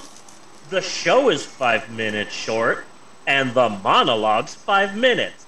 I'm leaving the monologue in. Yeah. So, but Fred Silverman has had enough, and he is done with Lorne Michaels, with contract negotiations. He doesn't want to talk to any of them. So now Lorne Michaels is like, okay, this is it. This is the last straw. I'm burned out. Fred Silverman, piece of shit. I'm officially leaving SNL. But the network wants it to continue. So Lorne Michaels says, well, if I'm gone, a writer will have to take over because they understand the show. And Fred Silverman is like, oh, so you want a writer to be in charge of SNL when you're gone. You mean Al Franken? That son of a bitch is gone. Yeah. There is no way I'm letting Al Franken be the producer of Saturday Night Live. So Fred Silverman personally hires associate producer Gene Dumanian to head SNL instead of Al Franken. And so the fall of SNL, with SNL's 6th season and the now infamous Saturday Night Live 80 with Charlie Rocket and Denny Dillon and Gilbert Gottfried, the season that was so bad... I still have PTSD over that shit. Yeah, the season that was so bad that NBC almost canceled it, that all happened because Fred Silverman was made fun of on Saturday Night Live. Fred Silverman himself almost killed Saturday Night Live. Not only was it like, what the fuck, who are these people? But it almost kind of like Charlie Rocket bears a resemblance to Chevy Chase. Not a lot. Yeah. You know, Yeah. Almost like they tried to fool us. Like, oh no, this is the cast. Yeah. Yeah. Maybe they won't notice. And I feel that at the time, Gilbert Gottfried did have an Al Franken look about him. He had that, like, big sort of fro of hair. So yeah, Fred Silverman, not only did he almost bankrupt the entirety of NBC, but he also led to Saturday Night Live almost getting canceled. It's all Fred Silverman's fault. So here's what happened after A Limo for a Lamo. Fred Silverman was basically given a vote of no confidence by the board at NBC. They didn't trust him anymore. They didn't think he did a good job. So Fred Silverman quit in 1981, and you might think, oh, well, that's the end of Fred Silverman. No! Fred Silverman started the Fred Silverman Company and started creating TV shows to either sell to a major network or to sell off to syndication. And he personally helped create the TV shows Matlock, Jake and the Fat Man, In the Heat of the Night, The Father Dowling Mysteries, Diagnosis Murder, and more. Wow. So, like, all of those shows in the 80s and 90s that were in syndication forever that, like, your mom or grandmother liked to watch, yeah, that was all Fred Silverman. So he landed on his feet, and good for him. But also, you screwed Norman Fell and almost killed Saturday Night Live. So, good for you, Fred Silverman. And also, fuck you. Yes. But that is the end of our Shapology of 3 interconnected shaps. This closes the curtain on Fred Silverman and his life. Does. He has died of cancer, and it's very sad. But man, what an insane career. The things he helped create. He helped create Scooby-Doo. He helped create Laverne and Shirley, Mork and Mindy, Three's Company. The list goes on and on, you know? Yeah. It's fascinating. His entire career is just... There's a million other stories that I didn't say for time, you know? Oh, I would imagine. Yeah. But man, what a life. What a life this guy had. And that's it for Shap this week. What's coming up next week, I'm not sure. But whatever it is, it's going to be good. So join us next week for more up-to-date... no, that's... What's my outro? Join us next week for more educationally uneducational fun with Steve's Historic Approximations!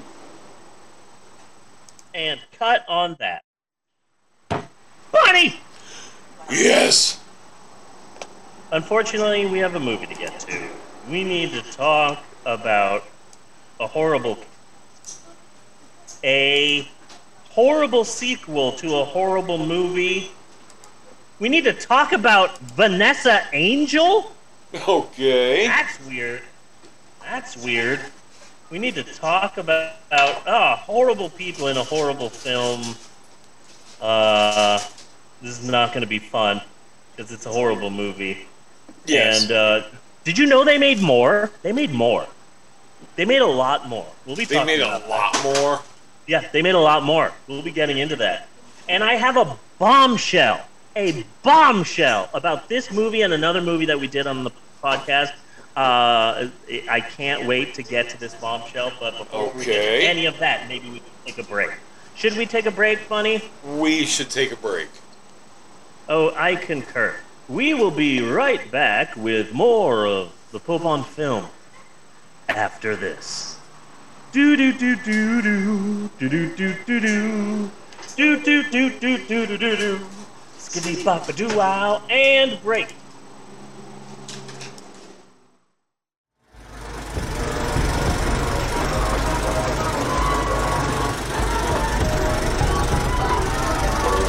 Where's my puppet?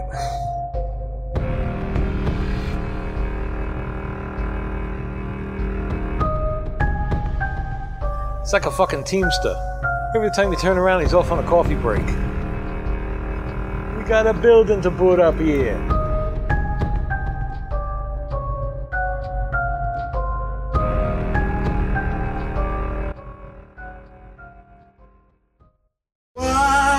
you do if I sang out of tune?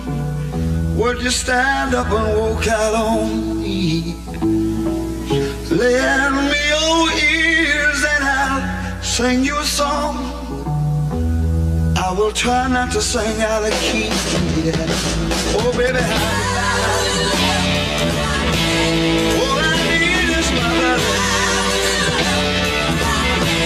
I say I'm gonna get high.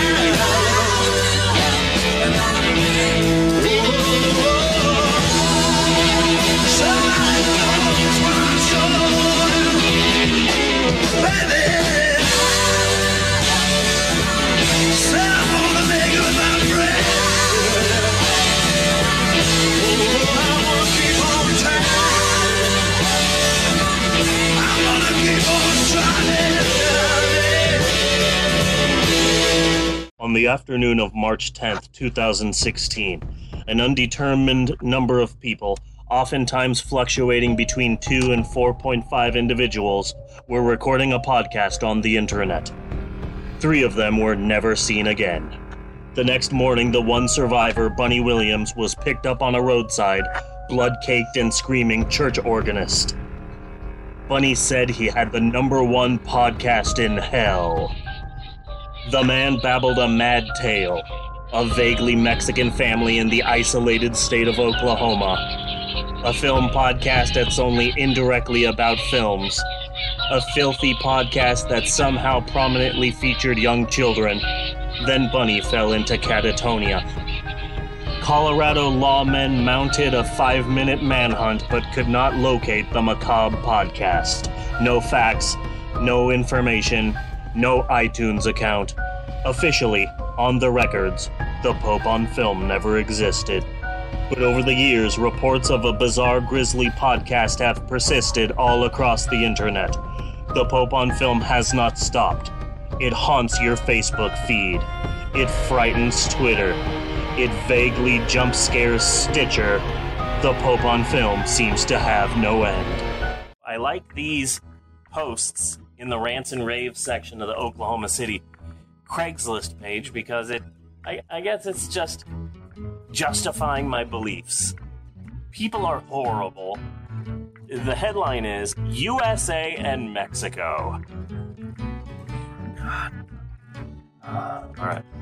Keep a positive attitude towards this. I was visiting with a blood relative who was married to a Mexican. And the relative brought up Trump and the wall. The relative was irritated that Trump thinks Mexico will pay for the wall. Being a nice relative, I just listened and was told Mexico hates Trump. I feel as if I have stumbled onto something. Go, Trump, go, baby, build that beautiful wall.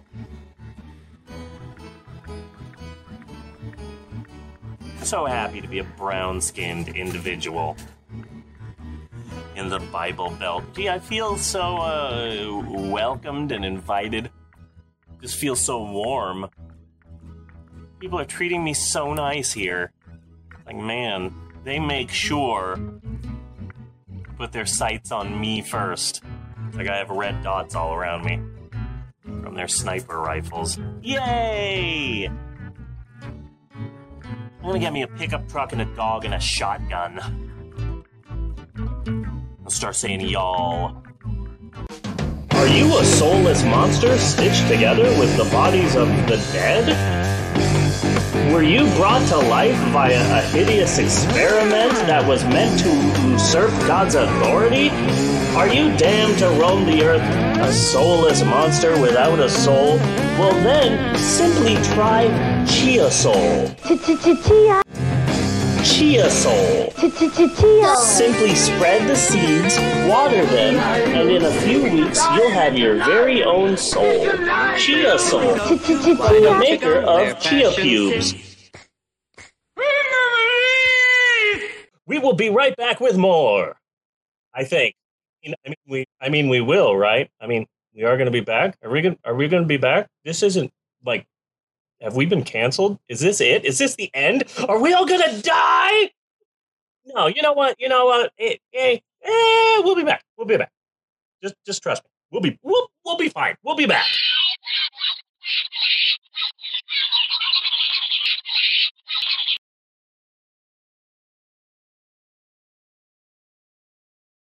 In the good old days, this doesn't happen because they used to treat them very, very rough. And when they protested once, you know, they would not do it again so easily. Are you from Mexico? Are you from Mexico? Huh? In the good old days, I love the old days. You know, they used to do to guys like that when they were in a place like this. They'd be carried out of a stretcher.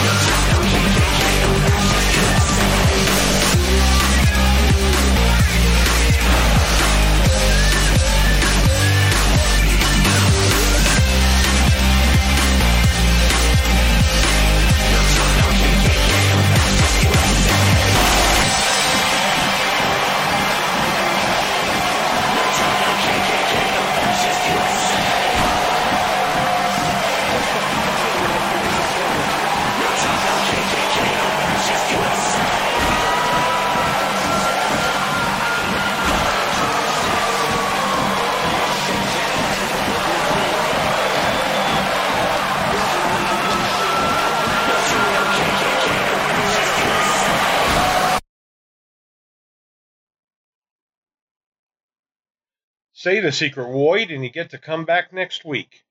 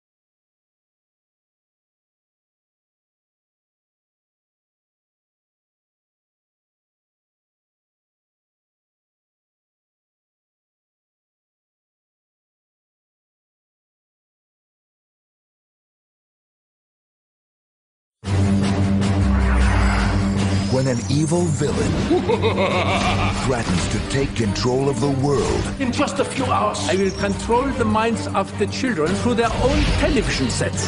There is only one group we can turn to. Sorry about that. Now, it will take a legendary hero Why don't you pick on somebody half your size? Kohuna, my little arch enemy. to unite them and create the ultimate team. We can become our super selves and help Kahuna. All right, kids. We're about to have company. Nice spot. A little candy cane for my taste, but then I'm an adult. Team, now. Brain Boy, Playtime is over. Baby Courageous, It's my time. Bouncing Boy, I like bouncing. Can our brother get some water? Get back to work. and Cupid Girl. Spread the love. I love you, man. This summer, Get them. See ya. Wouldn't want to be ya. adventure comes in small packages. Is he gone? Super Babies, Baby Geniuses 2. Shake it up, shake it up. Shake it up.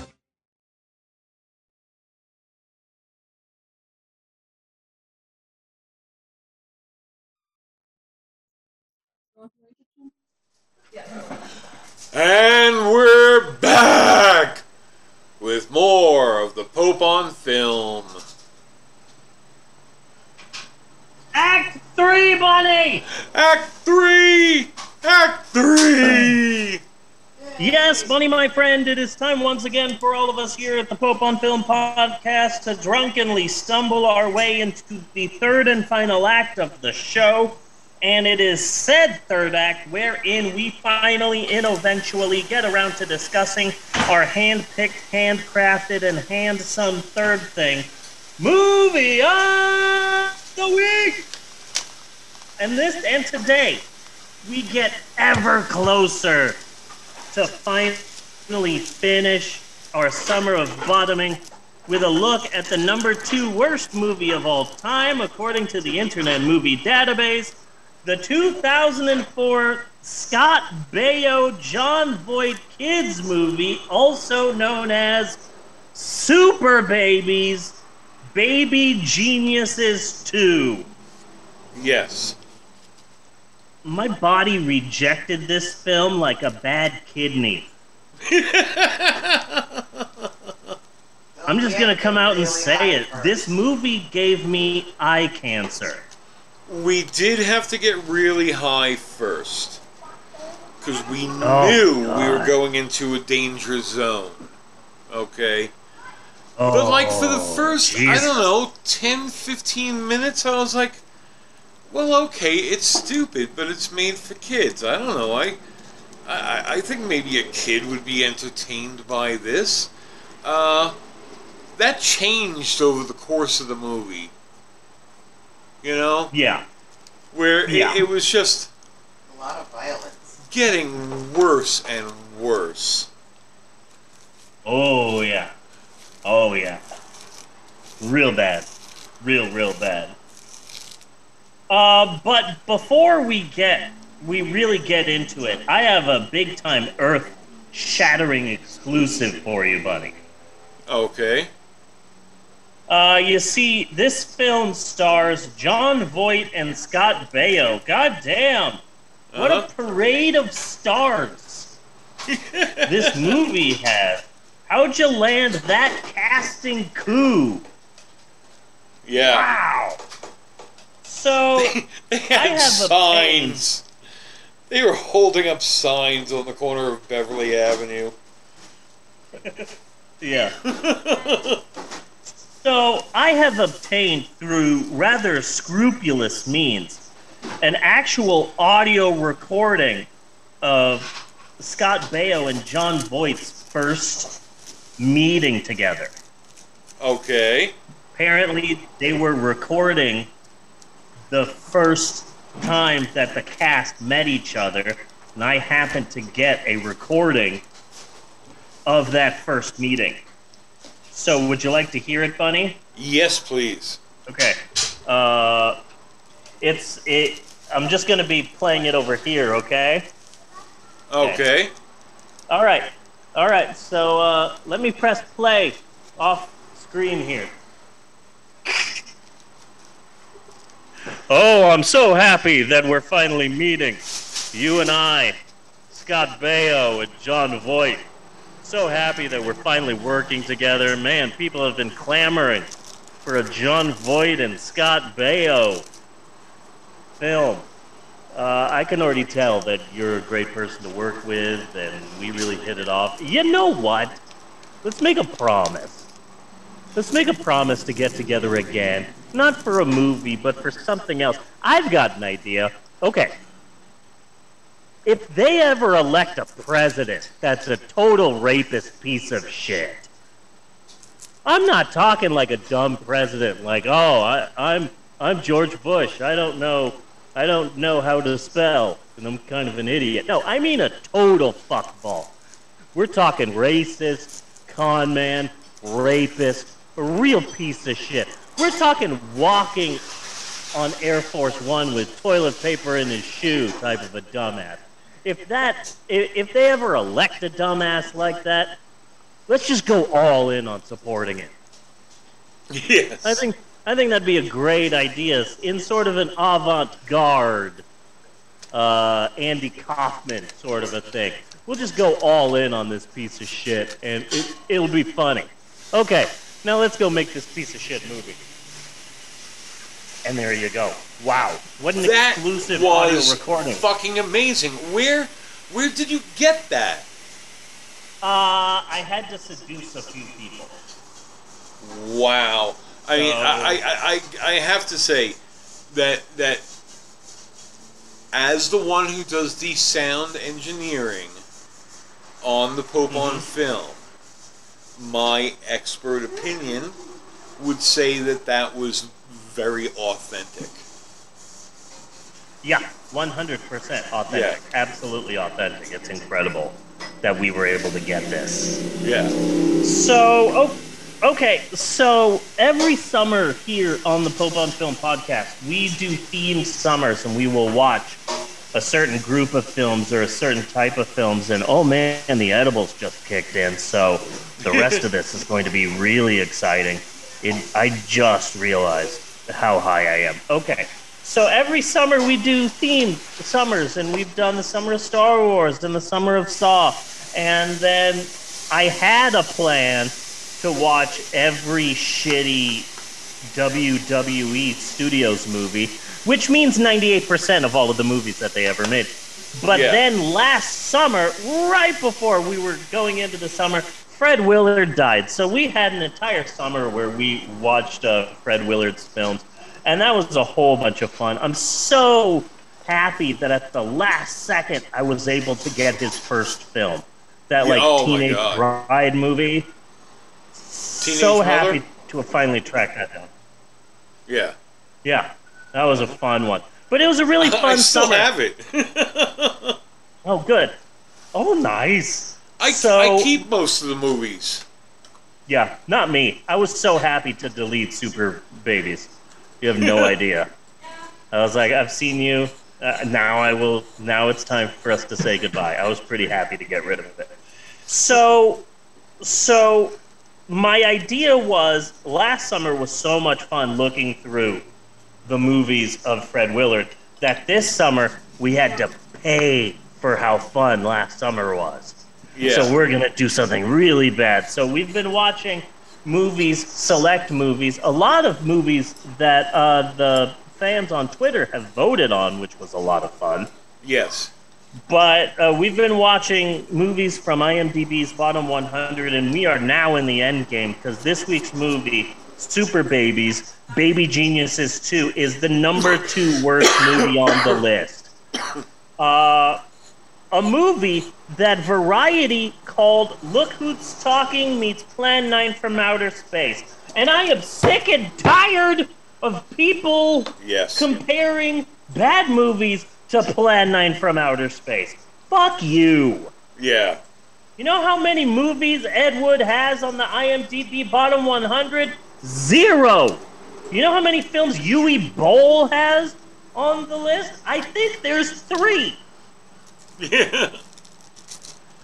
But, we're going to mention Planet from Outer Space because it's easy. But no, it's time to move on from comparing every bad movie to Planet from Outer Space. Yeah. Fuck off. Piss me off. Might be 4 movies on the list, but no. Especially when The Room exists. Yeah. I'm sorry. Yeah. I hate having to throw Tommy Wiseau under the bus like that. But, please. Yeah. So, okay.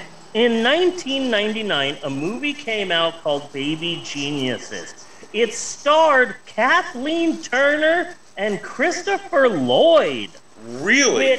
Okay, that's not the world's best cast because I still have nightmares of the Oogie Loves and the Big Balloon Adventure, which featured Christopher Lloyd. Yes. But that cast is As do we all.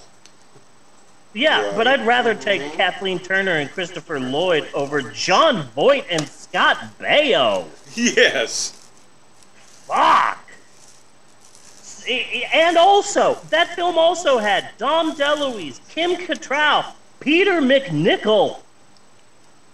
See, the thing about Scott Baio is that we never knew is that when he was in Charles in Charge of our days, he meant it. Nights. He meant it. And now he wants to have carve out a nice small part of the Reich for himself. I'm going to work on a list of TV shows that match with other TV show titles that go with other TV show titles. Okay. Like just the 10 of us? 8 is enough. True. Because I was just thinking about oh shit. Who's the boss? Well, yeah. Charles in Charge. Yeah. Everybody knows that. That's who the boss is. It just makes sense. So, okay. So, the first film came out in 1999. It cost $12 million to make, and it made almost $37 million at the box office. It was the 10th highest grossing PG movie to come out in 1999, and it was also the first film to use CGI to make it seem like someone was talking. Yes. No movie had ever used CGI to make lips move before 1999's Baby Geniuses, and apparently all of this was enough to make a sequel. The problem was, the first film, it was a success, but also critics hated it. Hell, fucking audiences hated it. And so when it was time to make a sequel, nobody wanted to be in this piece of shit. At all. Well, you know, I mean, if you're talking about the first one, now I haven't seen it, but like, okay, it's talking babies, and yes, Look Who's Talking was kind of amusing. And it is Christopher Lloyd and Kathleen Turner. Yeah. I would consider giving it a pop. So like I can kind of understand its box office. You know? Yeah. But if you have that if everybody's hating it, why are you making a sequel? And then, who in 2004 is thinking Hollywood star Scott Baio? Yeah. In 2004. This Yeah. movie wasn't made in 1993, and like, oh, let's put Scott Baio in it. No, this is 2004. This is ridiculous. So that's why the first film yeah, but had this was at the time where, you know, he would show up at your house personally for $2,000. Yeah.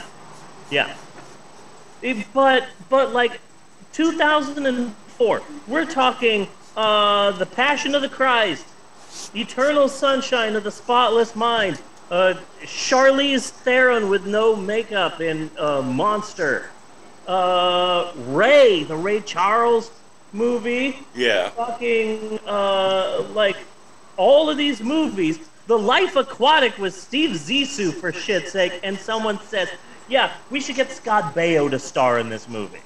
At that same time is ridiculous. So that's why the first film had names, and the second film has Chachi as a businessman, and John Voight literally doing an Joseph Mengele impression. Yeah. In an interview, he did say, John Voight specifically said that he based his work in the film on Joseph Mengele. There's also the character of Kylie, the blonde brainiac and honor roll student, that's played by actress Skylar Shea. You might remember this person because she also co-starred in 2007's Bratz movie. Really? So she was the blonde one in the Bratz movie, and now she's the blonde one in Super Baby Super Geniuses too.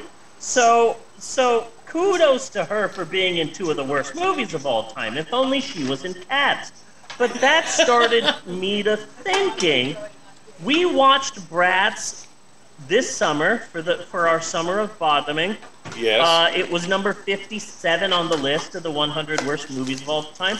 But who else was in the Bratz movie with Skylar Shea, Bunny? The principal in Bratz was played by John Voight. It was Bratz. Jeannie and I were thinking, like, what the hell was it that we saw John Voight in recently where he had the fake fucking nose? Yeah, that was Bratz. John Voight was in that. But then that got me thinking, wait a second. John Voight and this random actor, Skylar Shea, were in the Bratz movie? And now you mean to tell me that John Voight and this same blonde woman were also in Super Baby's Baby Geniuses too? At this point, I'm thinking, there's gotta be something up. There has to be something up. So I do some investigating, and apparently Super Baby's Baby Geniuses 2 and all of the other Baby Geniuses movies, which we will get to, were all done by John Voight's production company. Okay. Who also had a hand in making the Bratz film. And what did John Voight do? He put his goddaughter in the movies. Oh. Skylar Shea is related to John Voight. That's how she got in Bratz and how she got in Super Baby's Baby Geniuses too. What? I've uncovered the truth. Yes, you have. This is a big deal. She is only in these movies because she is related to a famous person. You're Q and a half. Yeah. Thank you. Really proud of that. Now, here's the difficult thing. I try to find the good in everything. Even in a bad movie we watch, I try and find some positives. I mean, Birdemic had a part. That was all just made by one dude, and he's trying his best. And the film has an Ed Woodian,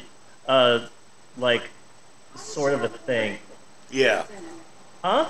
I'm sorry, I don't mean to interrupt, but Bunny, how did you like Birdemic? I kind of had my own cat-related emergency going on last week, so I didn't get to find out how you liked it. Yeah, you weren't here for the end of that episode. Yeah. So how'd you like Birdemic?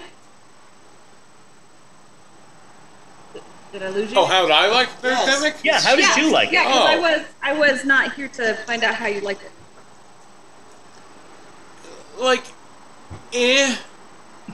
You know, they add, your silence.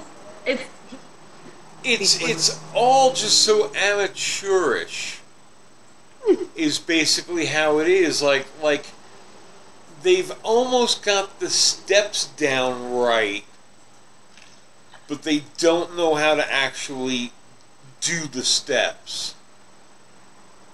Yeah, you they know? don't know how to That's kind of where it is. Like the first act turn came pretty much where you would expect it to. You know? Yeah. Things like that. But Alright. Now, bad. I'll let you guys The get back. dialogue was bad. The script was bad. The acting was bad. The effects were bad. I know, wasn't it wonderful? Everything was bad and amateurish. Of course, which made it good. Just hanging out. Hanging out. I don't know if I'm necessarily Hanging saying out I with don't like the it. having ourselves a party.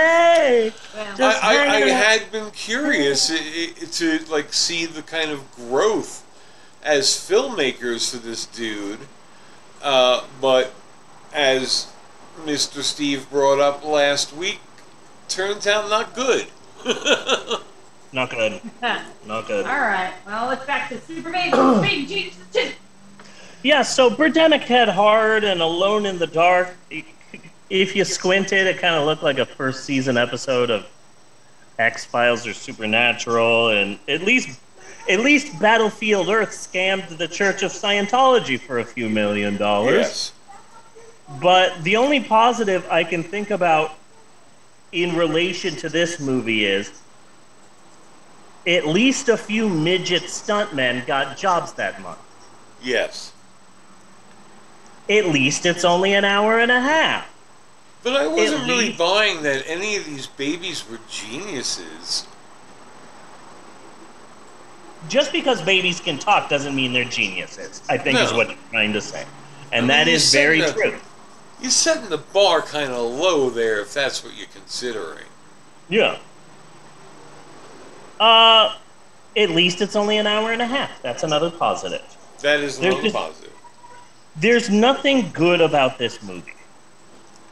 At least Scott Baio got punched in the face, but that's only 3 seconds. Yeah. Yeah. Unless it's an entire movie. Unless it's an entire movie of Scott Baio getting his face punched in, that would be great.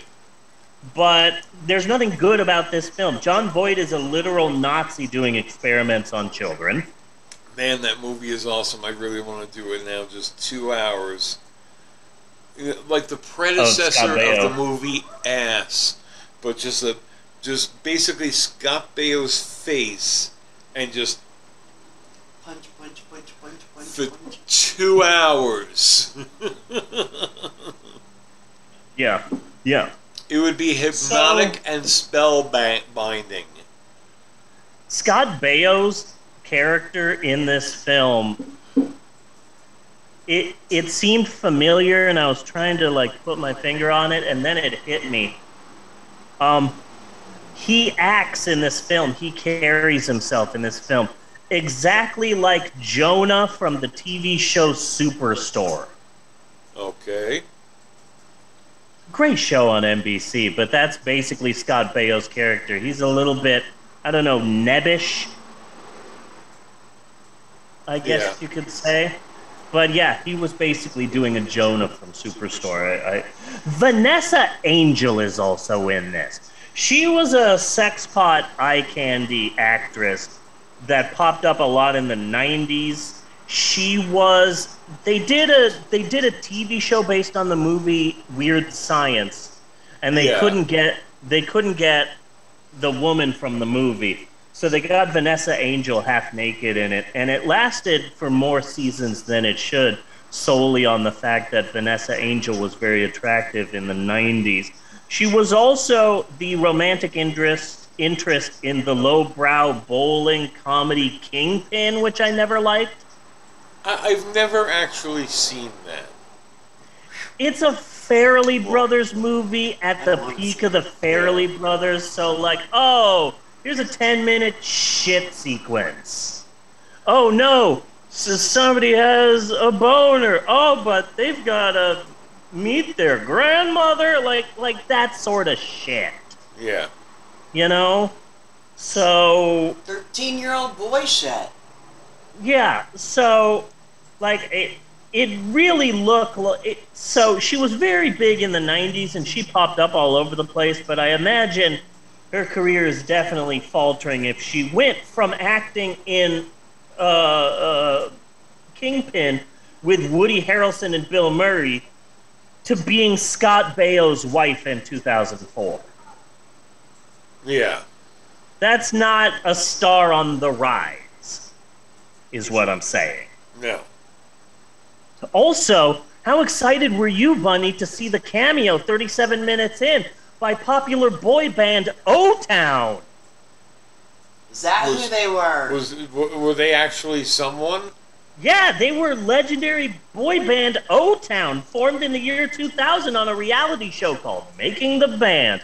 I know you're a big O-Town fan. You don't have to hide that from me. It's all right. Yeah. I know you were excited to first go, what? Whoopi Goldberg? How did they get her other than waving a check? And then, what? Whoopi Goldberg and O-Town? Whoa. Yeah. Okay. So, fun fact. Whoopi Goldberg was a surprise, but not really, if you know what I mean. Yeah. And then in the movie, they called her Whoops. Yes. She's Whoops. Oh, how cute is that? And has she ever done another movie in the franchise? No, That's the no, but we'll be... Huh? No, but we will be getting to the franchise in a little bit. Okay, so here's a fun... So we may assume that she did not appreciate being called Whoops.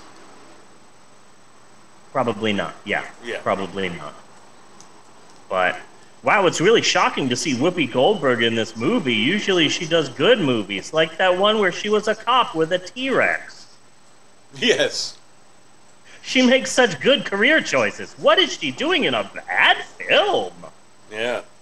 So, fun fact, when a bad movie comes along and reviewers start tearing into this bad movie, there's usually one or two movie reviewers who will go against the current and be like, okay, sure, The Room is bad, but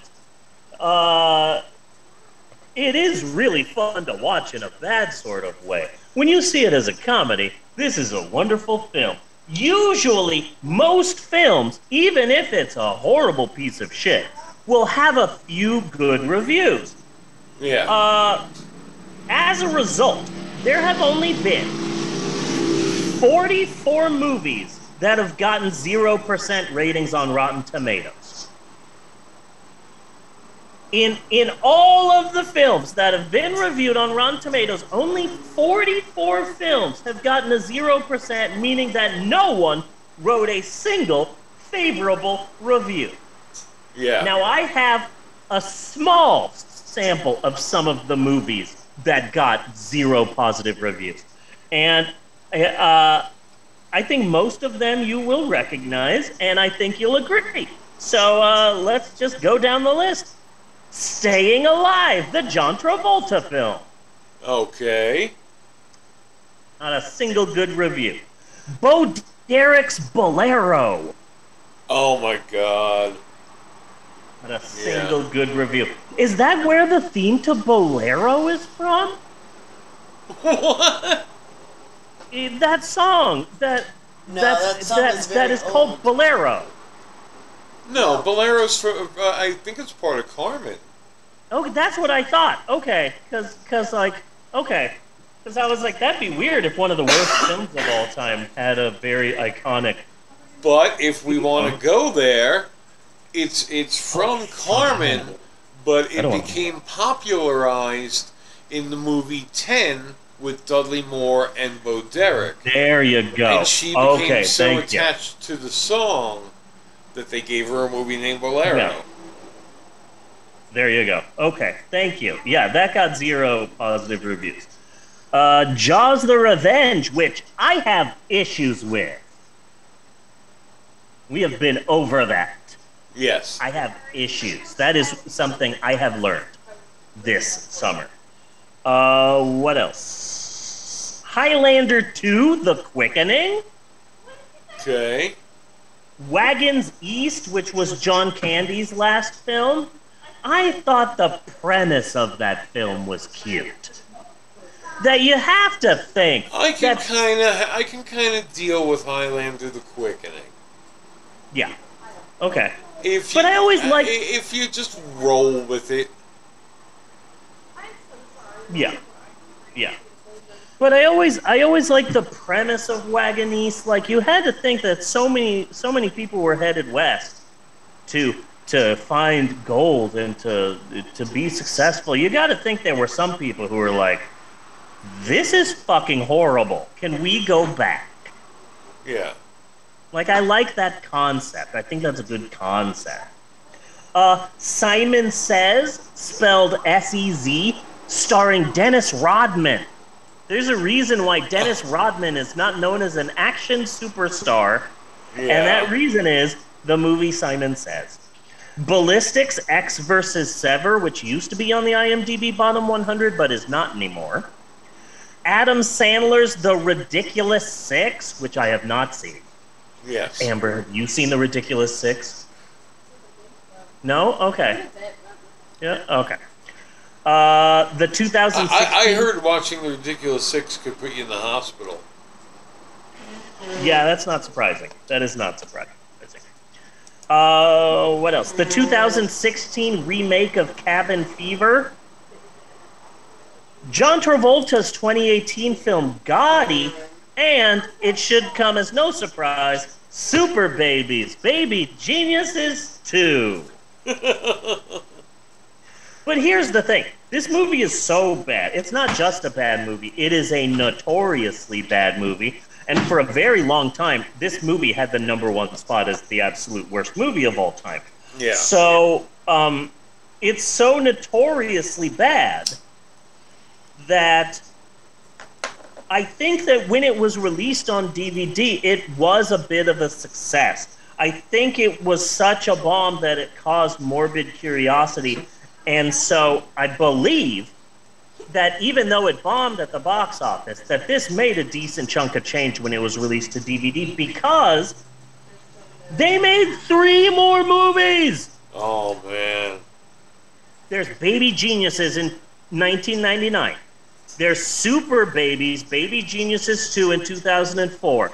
Then they wait almost a decade, and in 2013, they come out with Baby Geniuses and the Mystery of the Crown Jewels, direct-to-video. The next year, Baby Geniuses and the Treasures of Egypt. The next year, Baby Geniuses and the Space Baby. Oh, no. And surprise, surprise, all of them feature Jon Voight and Skylar Shea. Oh. But not Whoopi Goldberg. No. She, no doubt, upset that they called her Whoops. Don't anyone call her Whoops. Then she gets PTSD. PTSD, post-traumatic stress babies. They also filmed a 1-season live-action TV series called, and I hate this, Baby Geniuses BSI. Baby Scene Investigators. Okay. It's like CSI, but it's with babies. You get it? It's hilarious. It aired in foreign markets like Australia and Italy, but it never aired in the United States. Yay! Yay! Yeah. But there's a television series out there somewhere, so that's fucking weird. So who is the target market here? I guess foreigners? I guess foreigners who don't understand America? I guess that's what this is the target for now. But yeah, they made 5 Baby Geniuses movies, and that's astounding to me. Especially since this movie bombed so hard. The first film in 1999 cost $12 million to make, and it made a decent chunk of change, so they upped the budget for the second one. The second one cost $20 million to make, and it premiered at the box office in 11th place. Oh. It made $9 million at the box office, and to be clear, that was worldwide. Oh. So it was a spectacular bomb. This movie sucks, and there is nothing good about it. It hurt my soul, this movie. There's one part where I got excited. I'm picturing. Okay, bear with me here a second. Okay. I'm picturing basically a Turkish prison. Is Recep İvedik there? And he may be one of the guards. One of the guards, yeah, and like his friend was a guard and dragging somebody, kicking and screaming. Yeah. And they're dragging him to see a Baby Genius movie. No, not that! Not that! Anything but that. Please. Show me Recep İvedik 12. So, the ending is really painful to watch when all the babies get powers and there's ridiculous fights. But I got excited because one of the baby's powers is that she's like Cupid and she has arrows that make people fall in love and she hits 2 guys in the butt. And I got excited and I was like, oh my god, are they gonna kiss? Are you gonna have like a gay kiss in the middle of Super Baby's Baby Geniuses too? But instead they turn to each other kind of high and go, I love you, man. I love you too. And they faint. And maybe it's just me. I was kind of hoping they'd fuck. I was kind of hoping that they'd like turn, and then next thing you know, they start making out, and then boom, onto the fisting. But instead, they played it safe, and they just said, I love you, man, and fainted. I just thought a real opportunity to sort of shift the paradigm. Yes. You know? But no, I love you, man. I'm going to faint. Okay. They really could have just been like, you're hot as fuck. And then the other guy starts saying that romantic monologue from what's that movie that you really, really like? From Netflix, The Old Guard, yeah. Oh. Suddenly, both of the guys turn, and it's like, "You are my moon, you are my sun." I don't remember the monologue, but that was my attempt. Here's all you need to know about Super Babies, Baby Geniuses 2. The credits are in Comic Sans. Yes. Comic Sans. Uh-huh. That's all you need to know. Right there. That's all you need to know. Period. So that's all I got. Do you have anything else? This movie is shit. This movie is shit, yeah. There's no redeeming qualities about this at all. No. What? Oh, God. Well, let me brace myself. Fuck. Shit. We're at the end of the movie. That means that there's one episode left, and I'm scared. I am scared. What is it? I am scared for next week. Okay. Here, hold my hand. Okay. Hold my hand. Fuck. Okay. We can do this. This is all the fault of the Scary Movie franchise. Okay. Okay. So in the year 2000, they decided to make a parody of Scream and other teen horror movies, and it's called Scary Movie. And the first film is pretty funny, and the second film was less funny. The third film was less funny than that. Eventually, you're getting to like Scary Movie fucking 8, I don't know, and they're all like shit. Yeah. But it was the idea at the beginning of the millennia that, hey, parody movies are doing pretty good. Let's rush out a few. So 2 of the people who wrote Scary Movie started doing parodies throughout the year 2000. In 2006, they made Date Movie, and it was a parody of romantic comedies. Then after that, they released Epic Movie. With, what? Borat? And Borat is hanging out with Captain Jack Sparrow? But who's that? It's Ted, the foul-mouthed bear. And what? Crispin Glover as Johnny Depp's Willy Wonka? And oh no, here comes Nacho Libre. This is fucking hilarious. And then they also did a movie called Meet the Spartans, which was a parody of the movie 300. They also did The Starving Games. Get it? Yeah. They also did a movie called Vampires Suck, which is like, oh, teen vampire movies. Oh, fucking whatever. In 2008, they made a film called Disaster Movie, and it is the absolute worst. I am really scared, but we got to get through it. It's the worst movie of all time. I believe in us. We're basically talking Kmart Zucker Brothers. Yes. Absolutely. These, I've seen a few of them. They're Airplane, but bad. Yeah. They're low budget. The movies seem to me like the sort of movies that would only... that they would never be released in theaters, and it wouldn't even be released in stores. You just see a commercial at 1 a.m. for the not-so-teen comedy film not available in stores, only available right now. So call this 1-800 number. It features Lou Ferrigno taking a shit. You know, like one of those movies that you would see a commercial for at 1 a.m. at like 2002, and it stars the ShamWow guy. Yeah. Yeah, except these ones got into theaters. It's all the things that I hate about Kingpin and Dumb and Dumber, but turned up to 11.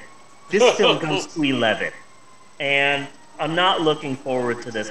Fun fact about these movies, these aren't even parodies of the movies. In order to keep up with movies that were being released, they would write these movies based on the trailers. Yeah. So they have a Juno character in this movie before Juno even came out. This is a character of Juno based on a preview. Because they don't want to be out of date by the time the movie eventually comes out in theaters. So these are the worst characterizations of movies that they didn't even see. And Kim Kardashian is in this. Oh no! So this is going to be painful next week. That's it. I think that's a. I got to make that another rule of mine.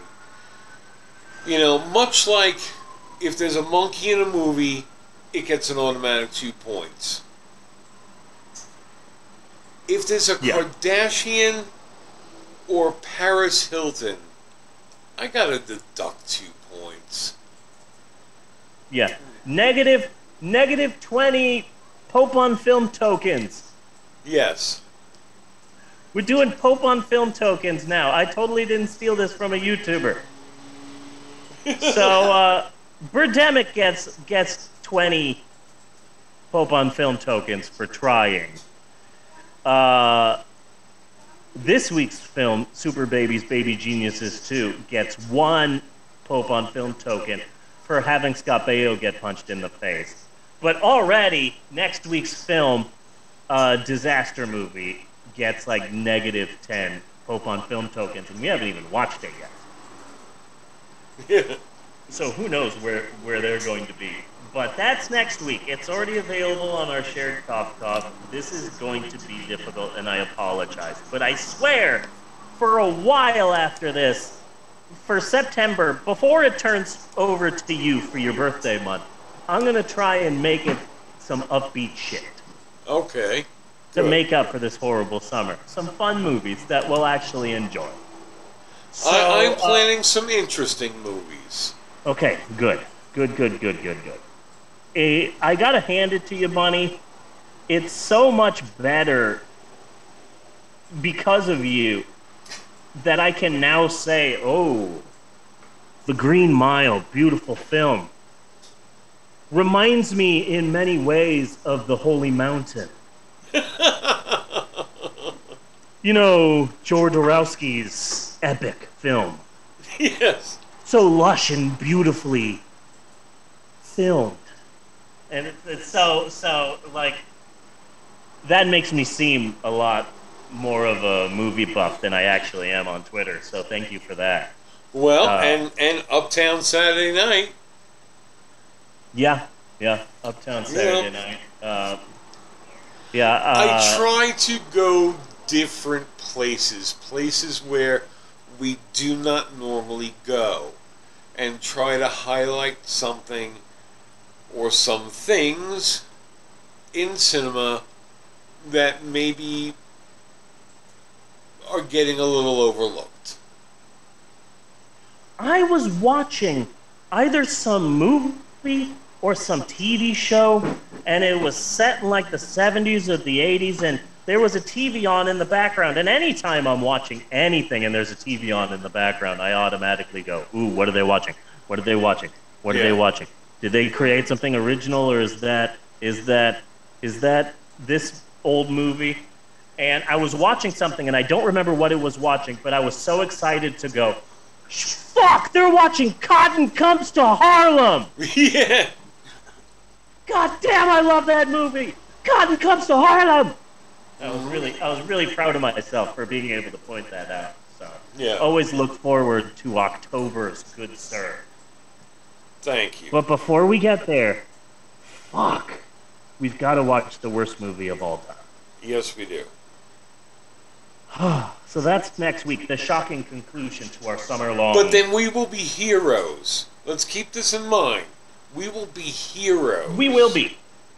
We will be heroes for having gotten through all of this. You're not bad movie fans. We're bad movie fans. Badass bad movie fans. We can do this. We can do this. We got this. No problems. No, but some problems. This is going to hurt. But we can do this. Yeah. We got this. That's next week. So join us next week. But now that I'm looking back at this week, oh man, the highs and the lows, the ups and the downs, I cried a little bit. Skylar Shane is John Voight's goddaughter. 2 Murrays. Free Guy. Maxwell's not in class. And he doesn't like eating crickets. I gotta say, I think that this has been a pretty good episode. This has been a damn good episode. Okay, good. I felt the same way, but I didn't want to step on your toes because I feel like you're the person who gives the episode a classification. And I didn't want to hamper what I believe is your job on this podcast. But yes, I concur with your statement, good sir. Thumbs up, Maxwell. That's cool. I had one like this, but it wasn't an Iron Fighter, and we had to give it to Eleanor. Yeah, you outgrew it. Class. Oh. Yeah. Because, so until next week, I am Bunny Williams.